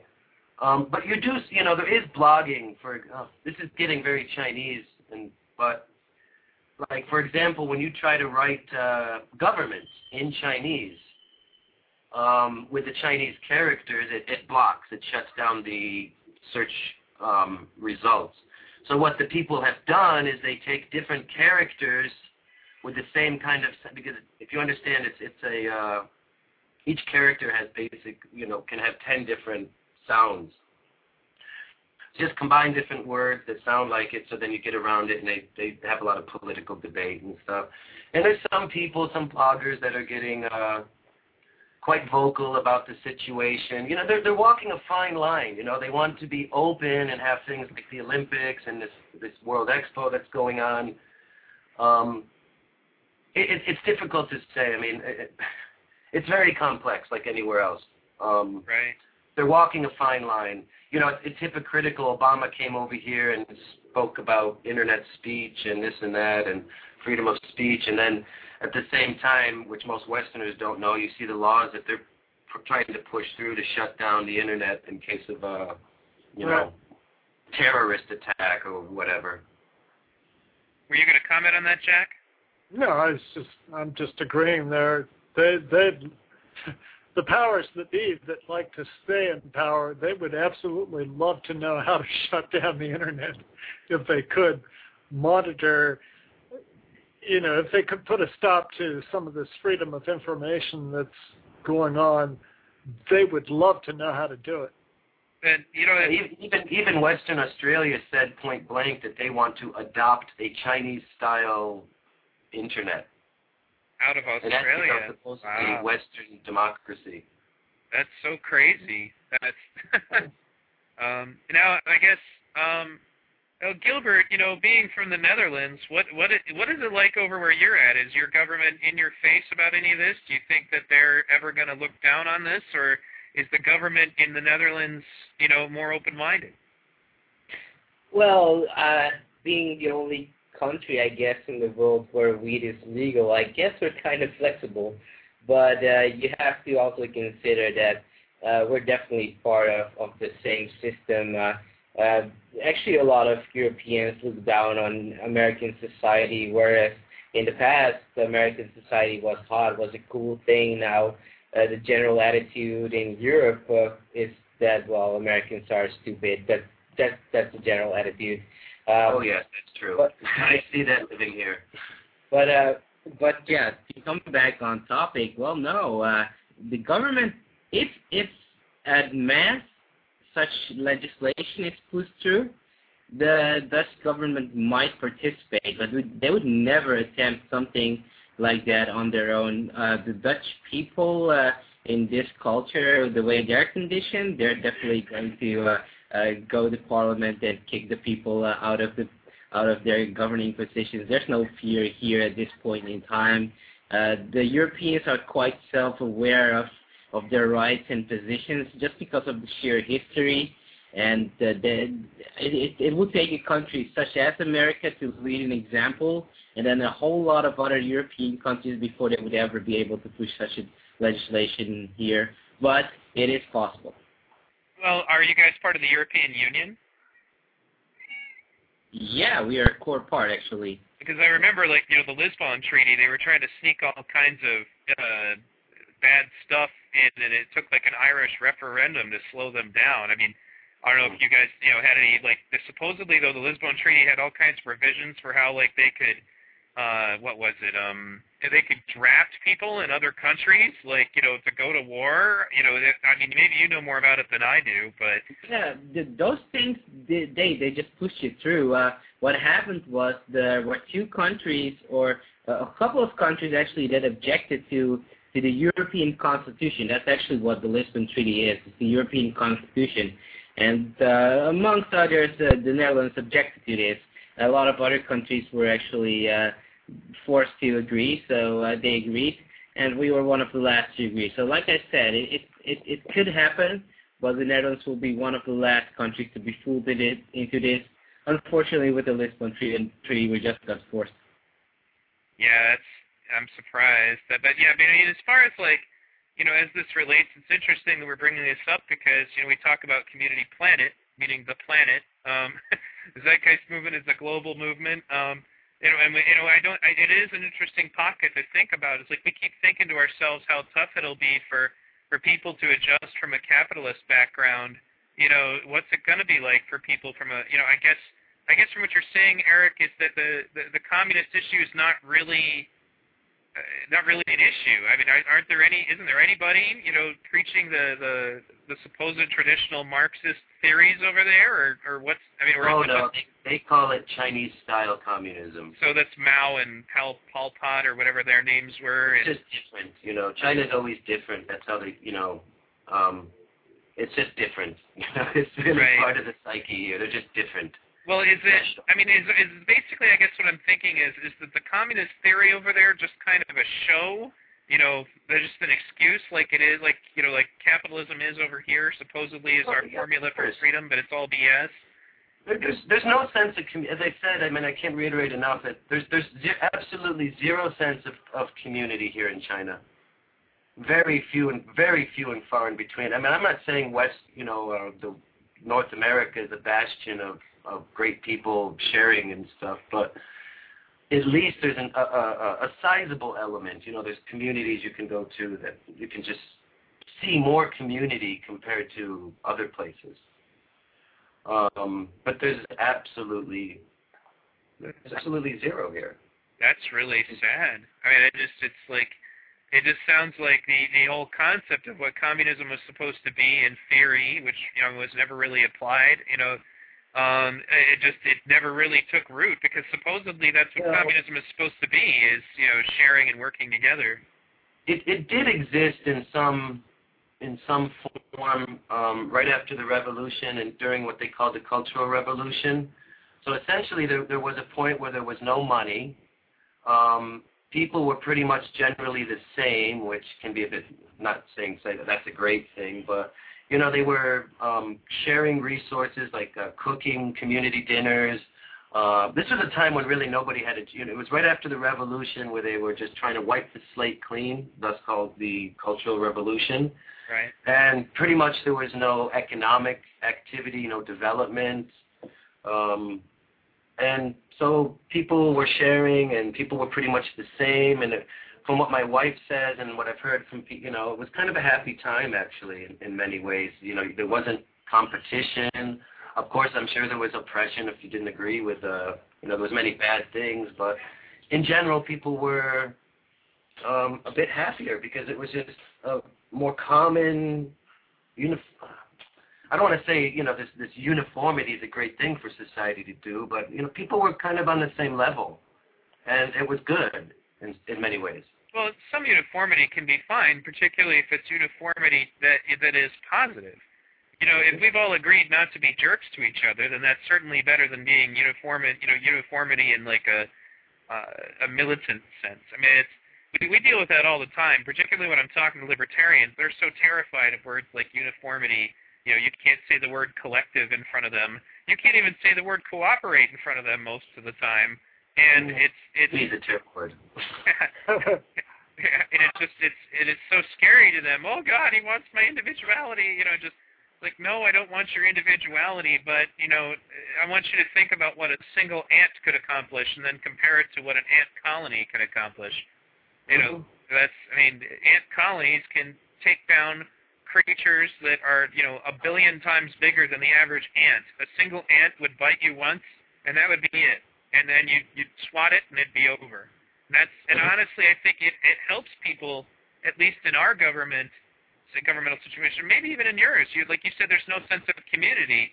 That actually works in the favor of the elite that are controlling everything, because then you don't think about the fact of, hey, wait a minute, we're the Chinese citizenry. There's about 1 billion of us. There's only maybe 100,000 of those jerks who are driving tanks over us in Tiananmen Square. Let's do something about this. I read I saw somebody put it perfectly. If you really want to understand what happened through the so-called communist China, I think we're all familiar with the event of Tiananmen Square, which was, exactly 20 years ago last year? And so they had this point where everybody was the same, but it started getting redundant for the student population, and they said, wait a minute, you know what, this is not communism. They started waking up like, okay, well, we have some elite people here, and we can't say anything against them, so they started wanting some, quote-unquote, freedom. So, no, the state said, no way. So Tiananmen Square happened, and basically, the premier at the time said you have two things. You have two doors. You can have political freedom, and you can open this door, and you're going to meet the state. You have this other door, B, which is economic freedom, and you are free to do what you want, make factories, consume, get rich. Basically Reaganomics, trickle down. So they ate it up. They took the economic free market, whatever we want to call it. They took the economic freedom because they're not going to be allowed the political and social freedom. Wow. So they ate it up. They're eating it up today. You know what? I think that it's really too bad, but maybe them going through that phase, hopefully they'll finally get to that point that the thing is that what they're laughing at us about over here in the United States is what they're getting ready to step into if they continue going the direction they're going. I mean, that's it. It's kind of funny is that, it seems that everybody really is going to have to beat this to death before they recognize that it's just not a good idea. That's the whole thing about, I don't know, people argue stage 1, stage 2 society, and I understand that that's been the model, but damn, I wish our species would make an evolutionary leap and say, why do we need to go through these stages of healing, these stages of development? And you wish we could go through an evolution, like perhaps maybe the next evolution? Yeah, exactly. Hey, that was not intended, by the way. What do you think, Jack? The next evolution, is that a good idea? I've heard you might have an opinion on that. Well, as I've said, the original working title of the book was The Next Revolution, but a friend of mine pointed out that was a little too in your face, so the R is silent, and it's just about showing that there can be a way that people can live with more abundance and more happiness, and to demonstrate how that could happen and seeing if people will move towards that out of their own self-interest. Well, this has been an awesome conversation, and I think we'll definitely at some point, because we did deviate a little bit into China, I'm glad that, however, it wasn't a total deviation, because you pointed out that initially, when during the honeymoon phase, so to speak, in China, we had essentially, like you said, a happy situation of communal living and people making community dinners and stuff, and that all sounds like exactly what, the next evolution people are talking about, a community planet. And I also wanted to put up a disclaimer. I also know that there are a lot of people involved in what Jack was doing, and the reason I kept calling it Jack's idea was just for the sake of conversation. I don't know most of the other people involved, and Jack, if any of the other people involved with Community Planet ever want to come on the show, by all means, just let me know. But overall, it was just kind of like, we were discussing, the differences and the similarities between this, and you happened to be the only person on the call who was part of Community Planet, so it kept going back to Jack. Well, the reason why I just pointed that out was just in case the listener was thinking that, this one person just thought of this idea and wrote a book about this and did this, because when synergy takes more than one person to create it, and this was a quite a long process done by a group of people, and so every time somebody says my idea, I have to point out, like, no, it really is so much more than my idea. I think you pointed that out very well, though. You did mention it a couple of times that there is a community here that supports it, and I recognize that as well. So all I wanted to say is that definitely, I mean, I have my points of criticism or questions, and certain points we disagree on. Otherwise, I do want to say that definitely, whatever the way is, I mean, with the Zeitgeist movement, we're going our own way. We're taking it at our own pace, and we're deciding through the circumstances what we'll do. I do think that you have, that might be a little, I don't know, a weird way of wording it, but you have the heart in the right place, and you guys are trying to do a good thing. So definitely, with whatever I said was honest inquiry, and I wish you all the best. Thank you. Well, as we progress, we're going to be reading more and more of the book, and I think a lot of your questions are going to be answered, Gilbert. I can tell you from reading this book, it's very compatible in a lot of ways with what we're doing. A lot of it reminds me of the experience I went through when I read The Best That Money Can't Buy by Jacques Fresco. So in the end, I think that one of the things that we've been dealing with, when we talk about people accusing us of being exclusionary and stuff, I've been trying to find, make outreaches to some of these groups that are similar. And in addition to that, I've been trying to find better ways to approach people from different backgrounds. I mean, like, talking to Jack Reed about this is easy in comparison to what I have to go through to talk to, former libertarian presidential candidates about this topic. Trust me, that this is small potatoes, and in the end, the fact that these organizations all exist only stands to benefit us overall. I was shocked at how many other, great organizations, I'm sure you remember, Marcin Jegabowski from the open source ecology movement, Gilbert, and that first video that he played where he talks about how I want to design technology that will eliminate scarcity and war and poverty. And it was like, wow, who is this guy? And he had never even heard of Jacques Fresco yet. He had never heard of a resource-based economy. And when I sat down and talked to him about it, he's like, that's what I've been believing my whole life, and I never had a word for it. And now he uses the term resource-based economy in his own presentations about what open source ecology is about. I definitely remember that. Thanks. He was a great person to interact with as well. And that's, these are really amazing things. Yeah, I love this what we're seeing. It's really amazing. And and in the end, it helps us that the environment is currently in vogue, with the celebrities. And I know that they'll just abandon it as soon as it's not in vogue. But during the time that it's fashionable, it gets people thinking. Like, now I don't necessarily value my experience of watching the movie The Inconvenient Truth very much, but if I hadn't watched that film, I probably wouldn't have thought about certain aspects of the environment that I do now. There are other films and stuff that I've been exposed to that I don't necessarily agree with anymore. I went through the Ron Paul movement and, went through my little capitalist phase, and I got out of it, but I wouldn't be here today if it wasn't for that. That's how these associations really work. And then also when you think about it, I mean, Marcin talks about the Zeitgeist movement now with his group of people, and Jack talks to, with his people about the Zeitgeist movement. It's kind of a cross-promotion, that we can only all stand to gain from, when we do this. And that,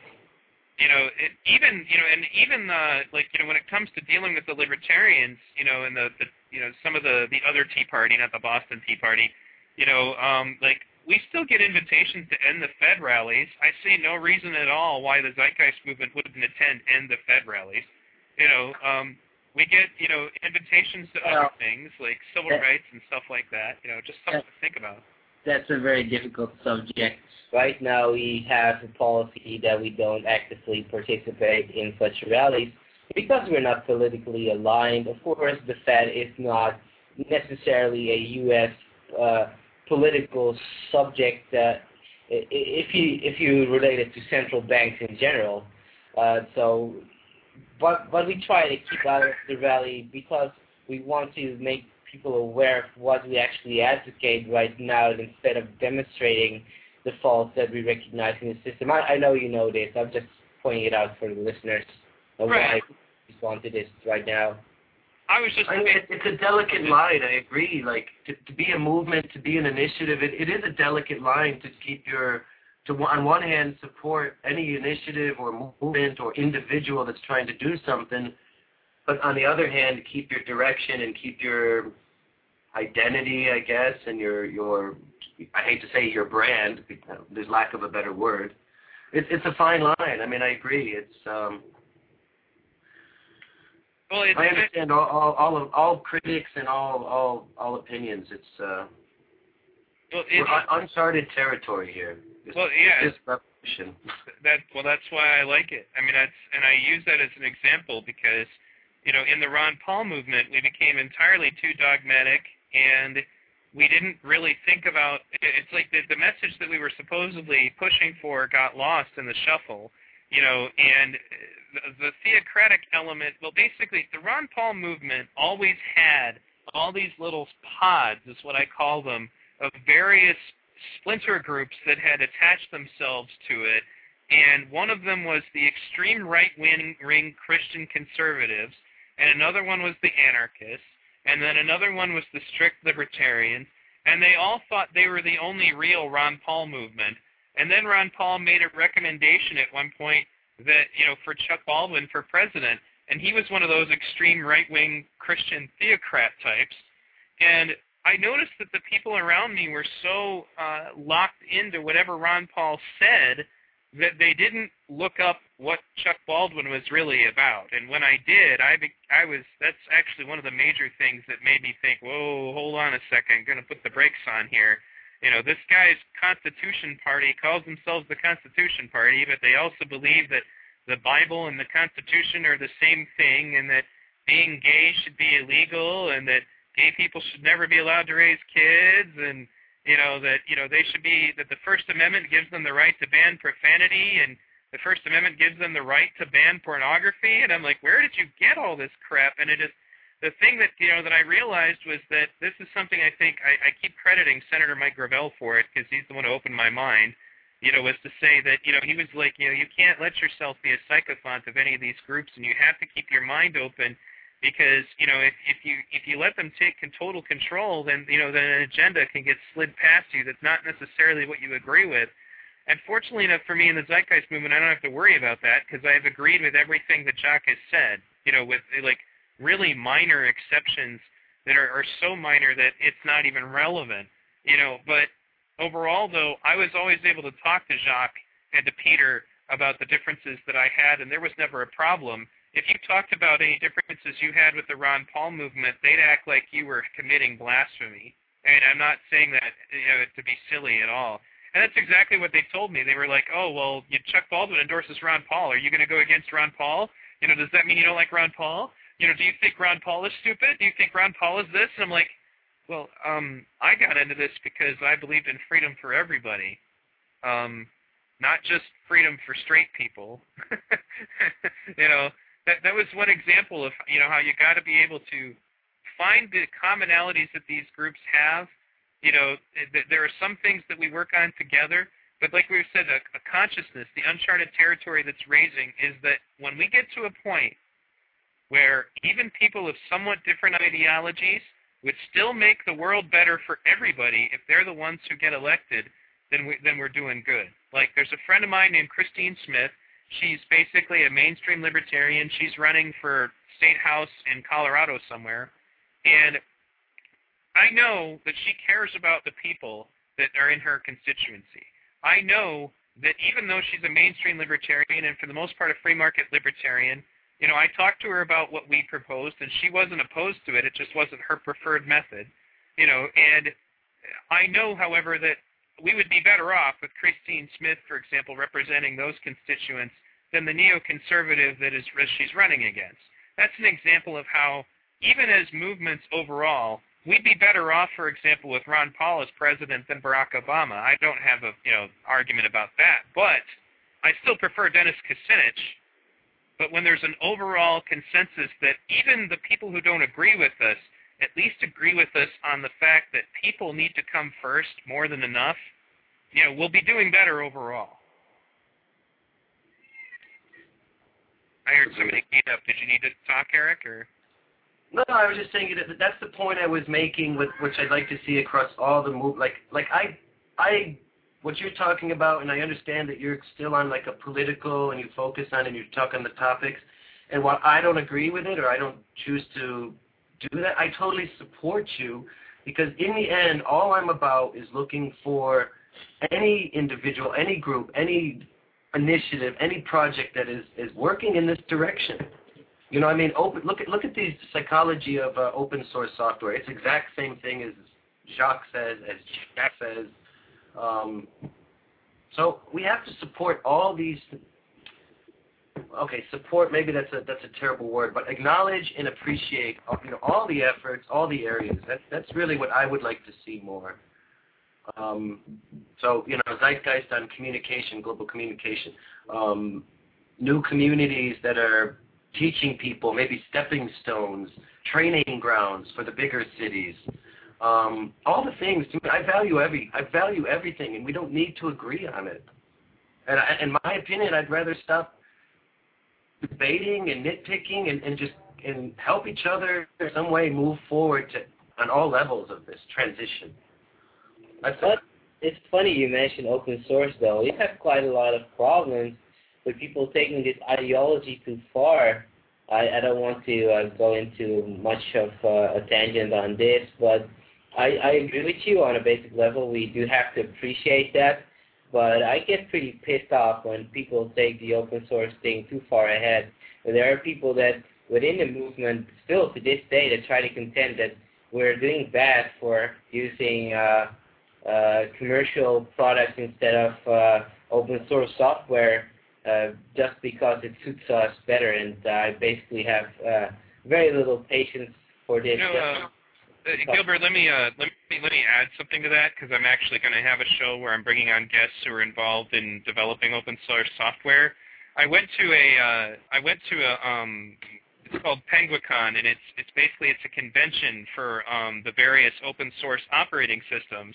And all the people I met there, when I told them about our situation with the open source crowd, supposedly the open source crowd, they all kind of laughed, and they're like, "No, we don't advocate just letting people troll and be mean to each other. That's ridiculous. You can't get anything done if you act like that." And it really opened my eyes to it. I know what you were thinking, because the same thoughts ran through my head, but recently I've had enough good experiences with open source people that I recognized that what we were dealing with was a group of people who were just looking for an excuse not to ban trolls. Right, no, that's certainly the case. I was just simply saying definitely the behavioral aspects. I'm pretty well aware that a lot of the people within the open source community are very rational people and wouldn't allow this either way.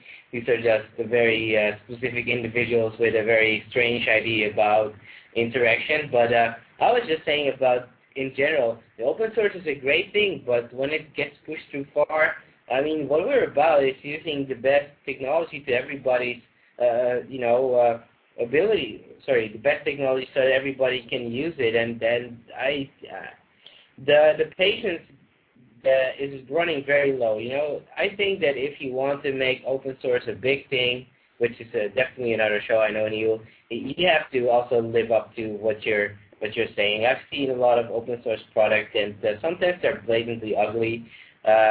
Yes, the functionality is there, but we have to take all points into consideration. I support open source. It's a great thing, but at this point, and with all the experiences we've had in the movement, if somebody pushes it too far, I am very willing to punch them in the face. Well, let's punch them in the face intellectually first. Can we try doing that? That's what I specialize in. That's what I meant, of course. But physically in a way, but let's not think about that. Jack, I wanted to ask you about the funny thing is that when there are conflicts and they start to get heated, how does your consensus model handle that? Well, if it's in a group of people or if it's one-on-one? Let's start with one-on-one. Well, again, this goes back to the screening, because violence would, in any form, would absolutely not be something that we would encourage, and that includes verbal as well as physical. But it's a matter of people realizing that they need to just take a time out, first of all, do some deep breathing, and have a commitment to, again, looking that consciousness of the highest good and looking for, okay, well, we've got a conflict. If we can't resolve that between the two of us, then we seek out some support from a group or from a third party that can help us take a look at what's going on in order to resolve that. Okay. No, and I think what you meant by the screening is that it's kind of like, that's the first thing that popped into my head was like, perhaps there wouldn't even be anybody who even acted like that in the community in the first place. Is that kind of what you were getting at? Exactly. And if they did, knowing that it could possibly happen, there would be that commitment to, okay, let's look for some, if we can't solve this between the two of us, let's look for a third party that can help us with this. Right. That's, and I see where you're coming from, and I think that's another one of just when we talk about stuff like this and these problems that we have, it's another one of the reasons why I say that our movement, the Zeitgeist movement, is not quite ready to run off, building communities, because we don't really screen anybody. That's the other thing that they say is they want to do everything democratically. They're like, we need to elect our moderators. We need to to do everything via direct democracy within the Zeitgeist movement. Otherwise, it's a hierarchy. And I'm like, I'm actually a direct democracy advocate, but I also know that there are an awful lot of people who claim to be in the Zeitgeist movement on our forums. There's really no way to track and be sure that they even understand what we're doing, or if even worse, we have plenty of people on our forums that are just people who are there so that they can quote stuff that we're saying out of context and make insulting YouTube videos or blog posts. And I'm just like, the first time we hold an election in the Zeitgeist movement, or even an election of ideas where we vote on, moderator policies or whatever, it would be a total nightmare because you'd have no idea who's voting. That's... We have that system in the larger organization either. I mean, even with the chapters, they very well understand. Chapters, just listeners that don't understand what I'm talking about, are local departments of the Zeitgeist movement around the globe. What we have right now, sure, I mean, community input is very important, but the way we translate that is to the people that are actually active, working on a day-by-day basis. We ask them for their opinion. However, like VDV pointed out, it would be a total nightmare to ask everybody that is involved, or even every subscriber, which is obviously the extreme case, but even everybody that is interested or active within the movement for their opinion. It's just not sensible at this point in time. We go by people that participate, and those are the people we ask for their opinions, and that necessarily doesn't have to be the ultimate conclusion. We go by logic. What is logical to do right now? And we base the decisions on that.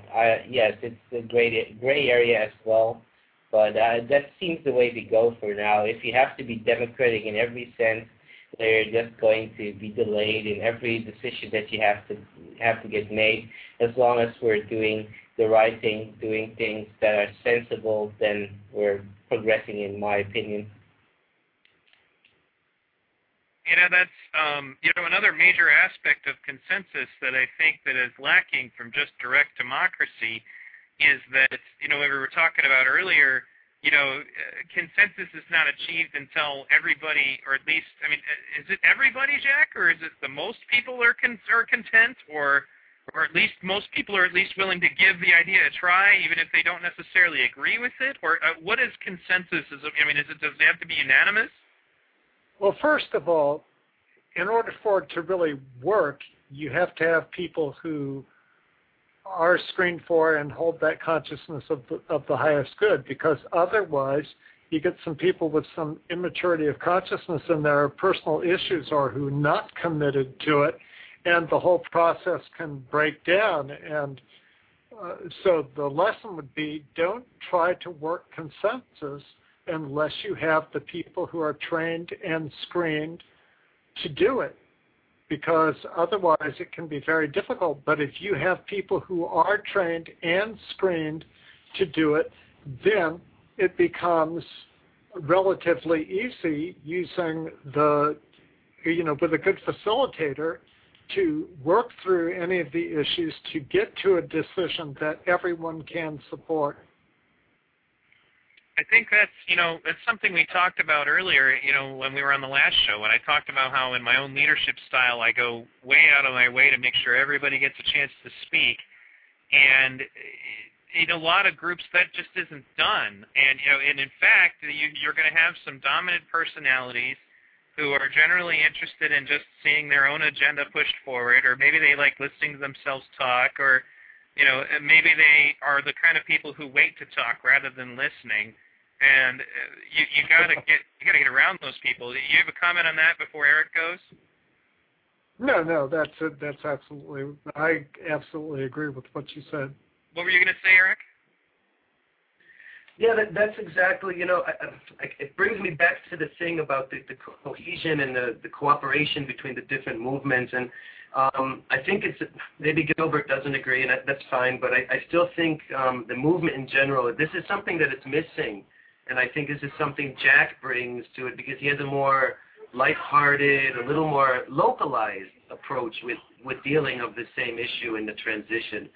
And one of the reasons I'm doing things and trying to get things going with the group of people I'm working with is I still see that starting some kind of community, and by the way, I'm looking at Argentina and it's shaping up.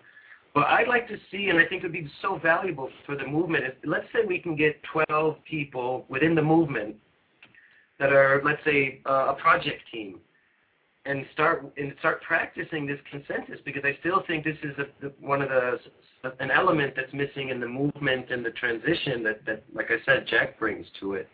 So I still think it's highly valuable that people who supposedly really get it is start practicing these things. So just imagine a team that's responsible for a fairly large project, and it's 12, 15, 20 people.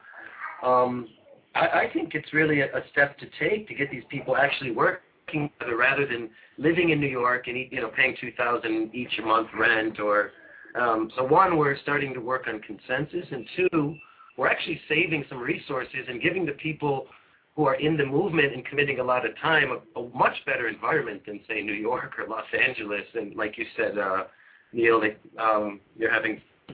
getting difficult for you in Michigan. So this is one of the motivations, I think, to start these things. Sorry, I didn't know you were going to continue, so I didn't mean to interrupt. What I was going to say is that I don't view it per se as a bad thing, but it's just not what we're doing right now with the movement. What you're saying is giving those people the opportunity to live in a different environment and then contribute to the movement is exactly not what we want to be doing. We want to have these people in place. Unfortunately, in a social situation, which I'd rather not see them, but they're doing their work there right now because it's needed. They're interfacing with these people that do think this way of indoctrination is their whole life. So what is important right now, and since you mentioned consensus, this is something that will be very absent in the movement for a long while, just because we need the practicality to move on when we need to. When individual opinions get into in the way of decision making, it'll make things very complicated. We aren't making the decisions just from one person's opinion. People that are interested and contribute, they are asked of their opinion. This is not limited just to them, but it's at meetings with organizers, which is publicly available to everybody, where people can voice their opinions. If there's no objection, we'll proceed. That's the way we go. If there are objections, they are properly recognized and they are dealt with.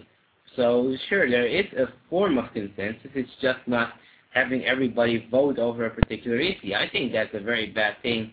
I think that's asking people more than they might even be wanting to think about, and they, with the current conditioning, they even might want to think of things that aren't really there and make up things to complicate the situation due to indoctrination and influences from the outside. Well, let me comment on that, and then I think I can tell Jack probably needs to say something too. I think what Jack is trying to tell you, Gilbert, is that he also agrees that it is not something that you could just throw a switch and start doing. Like, I'm pretty confident that you and me and maybe Chibi, could achieve consensus. That we're the kind of personalities that could easily do that. There are some other people in the movement that I know I absolutely could not do consensus with. And it's not because the consensus idea is wrong. It's that when we finally achieve the level of awareness that we're talking about, most people will be thinking like Jack already. That's where I was going with that. Is to say that what Jack's talking about, he's already pointing out, it actually benefits us to study what he's talking about, because one of the things that he's saying is that these groups of people that are arguing with us about this and saying that we should just be able to do it now don't understand that that's far more complex than they believe it is. That's what Jack is trying to point out, is that, that the screening process is the training, the fact that you have to actually be trained to be able to get along well enough and pool your intellectual resources enough to be effective in consensus is something that we've been trying to say the whole time. That the value structure needs to change. And that's why what Jack's pointing out is that, if you can do that, then you can have consensus. The movement is not ready for consensus at this phase. No, yeah, that certainly, it definitely isn't. But my main point of contention wasn't really with Jack, although I do have some double-sided feelings about the screening process and how that would affect the outside and the progression of the whole idea. My main issue with the whole thing was with Eric saying that he would see it as a more beneficial situation if people from the movement were within such a community doing their activism. I think that would be very detrimental. We need to be at those places where it's wrong in order to change values. Well, that's certain people. Just a quick interjection. It's certain people. I mean, not everybody is like Peter or you. Not everybody's very vocal and extroverted.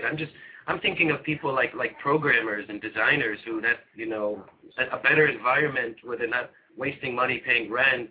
Of course, people like Peter and people who are very vocal and good at speaking should be out in the traditional paradigm community. But think of all the people who, their skills, they're very introverted, and you understand what I'm saying there. Yeah, that's true, and I really appreciate the fact how you're explaining it. But I still have a small issue with it, and that's even if they aren't that skilled in communicating, and I'm not saying I am, certainly Peter, I think, is a very good communicator.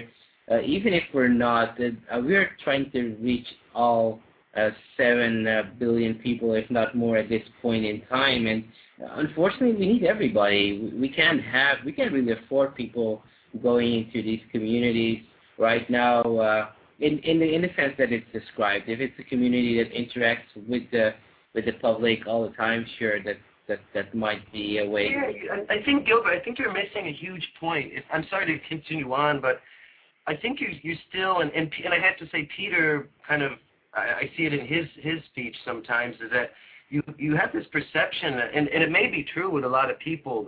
No, what I'm trying to do is to set up.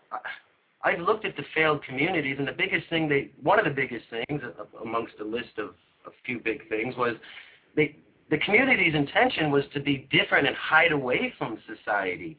To we're vegans and we're better, or we're spiritually conscious, and all you capitalists are.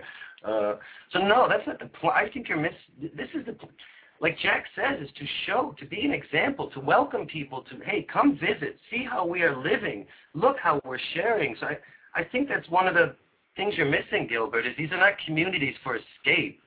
for communities, for models to show how it can be done. Because like we said, the communication is one. We can talk about it, but we need to also show the people what it looks like, to share the car. I understand that. Go ahead, Jack, if you had something, because we're down to the last 2 minutes. Okay. Yeah, a lot of what needs to happen, we feel, is this shift in consciousness.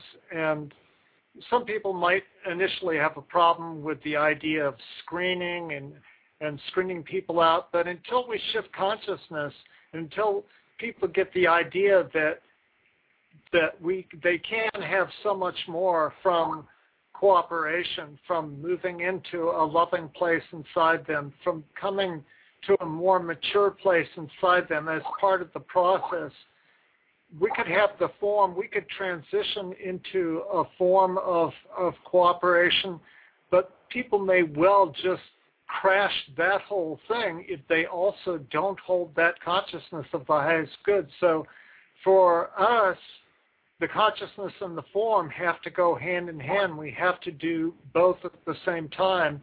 And the screening so that people can successfully demonstrate the model is part of that, so that the next people who come and form the next community can do the same thing. And we don't have to get the entire world all at once, but just as people become ready to move into that's what inspires them to make the change.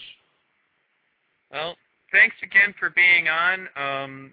Blog Talk is just going to hang up on us here because we've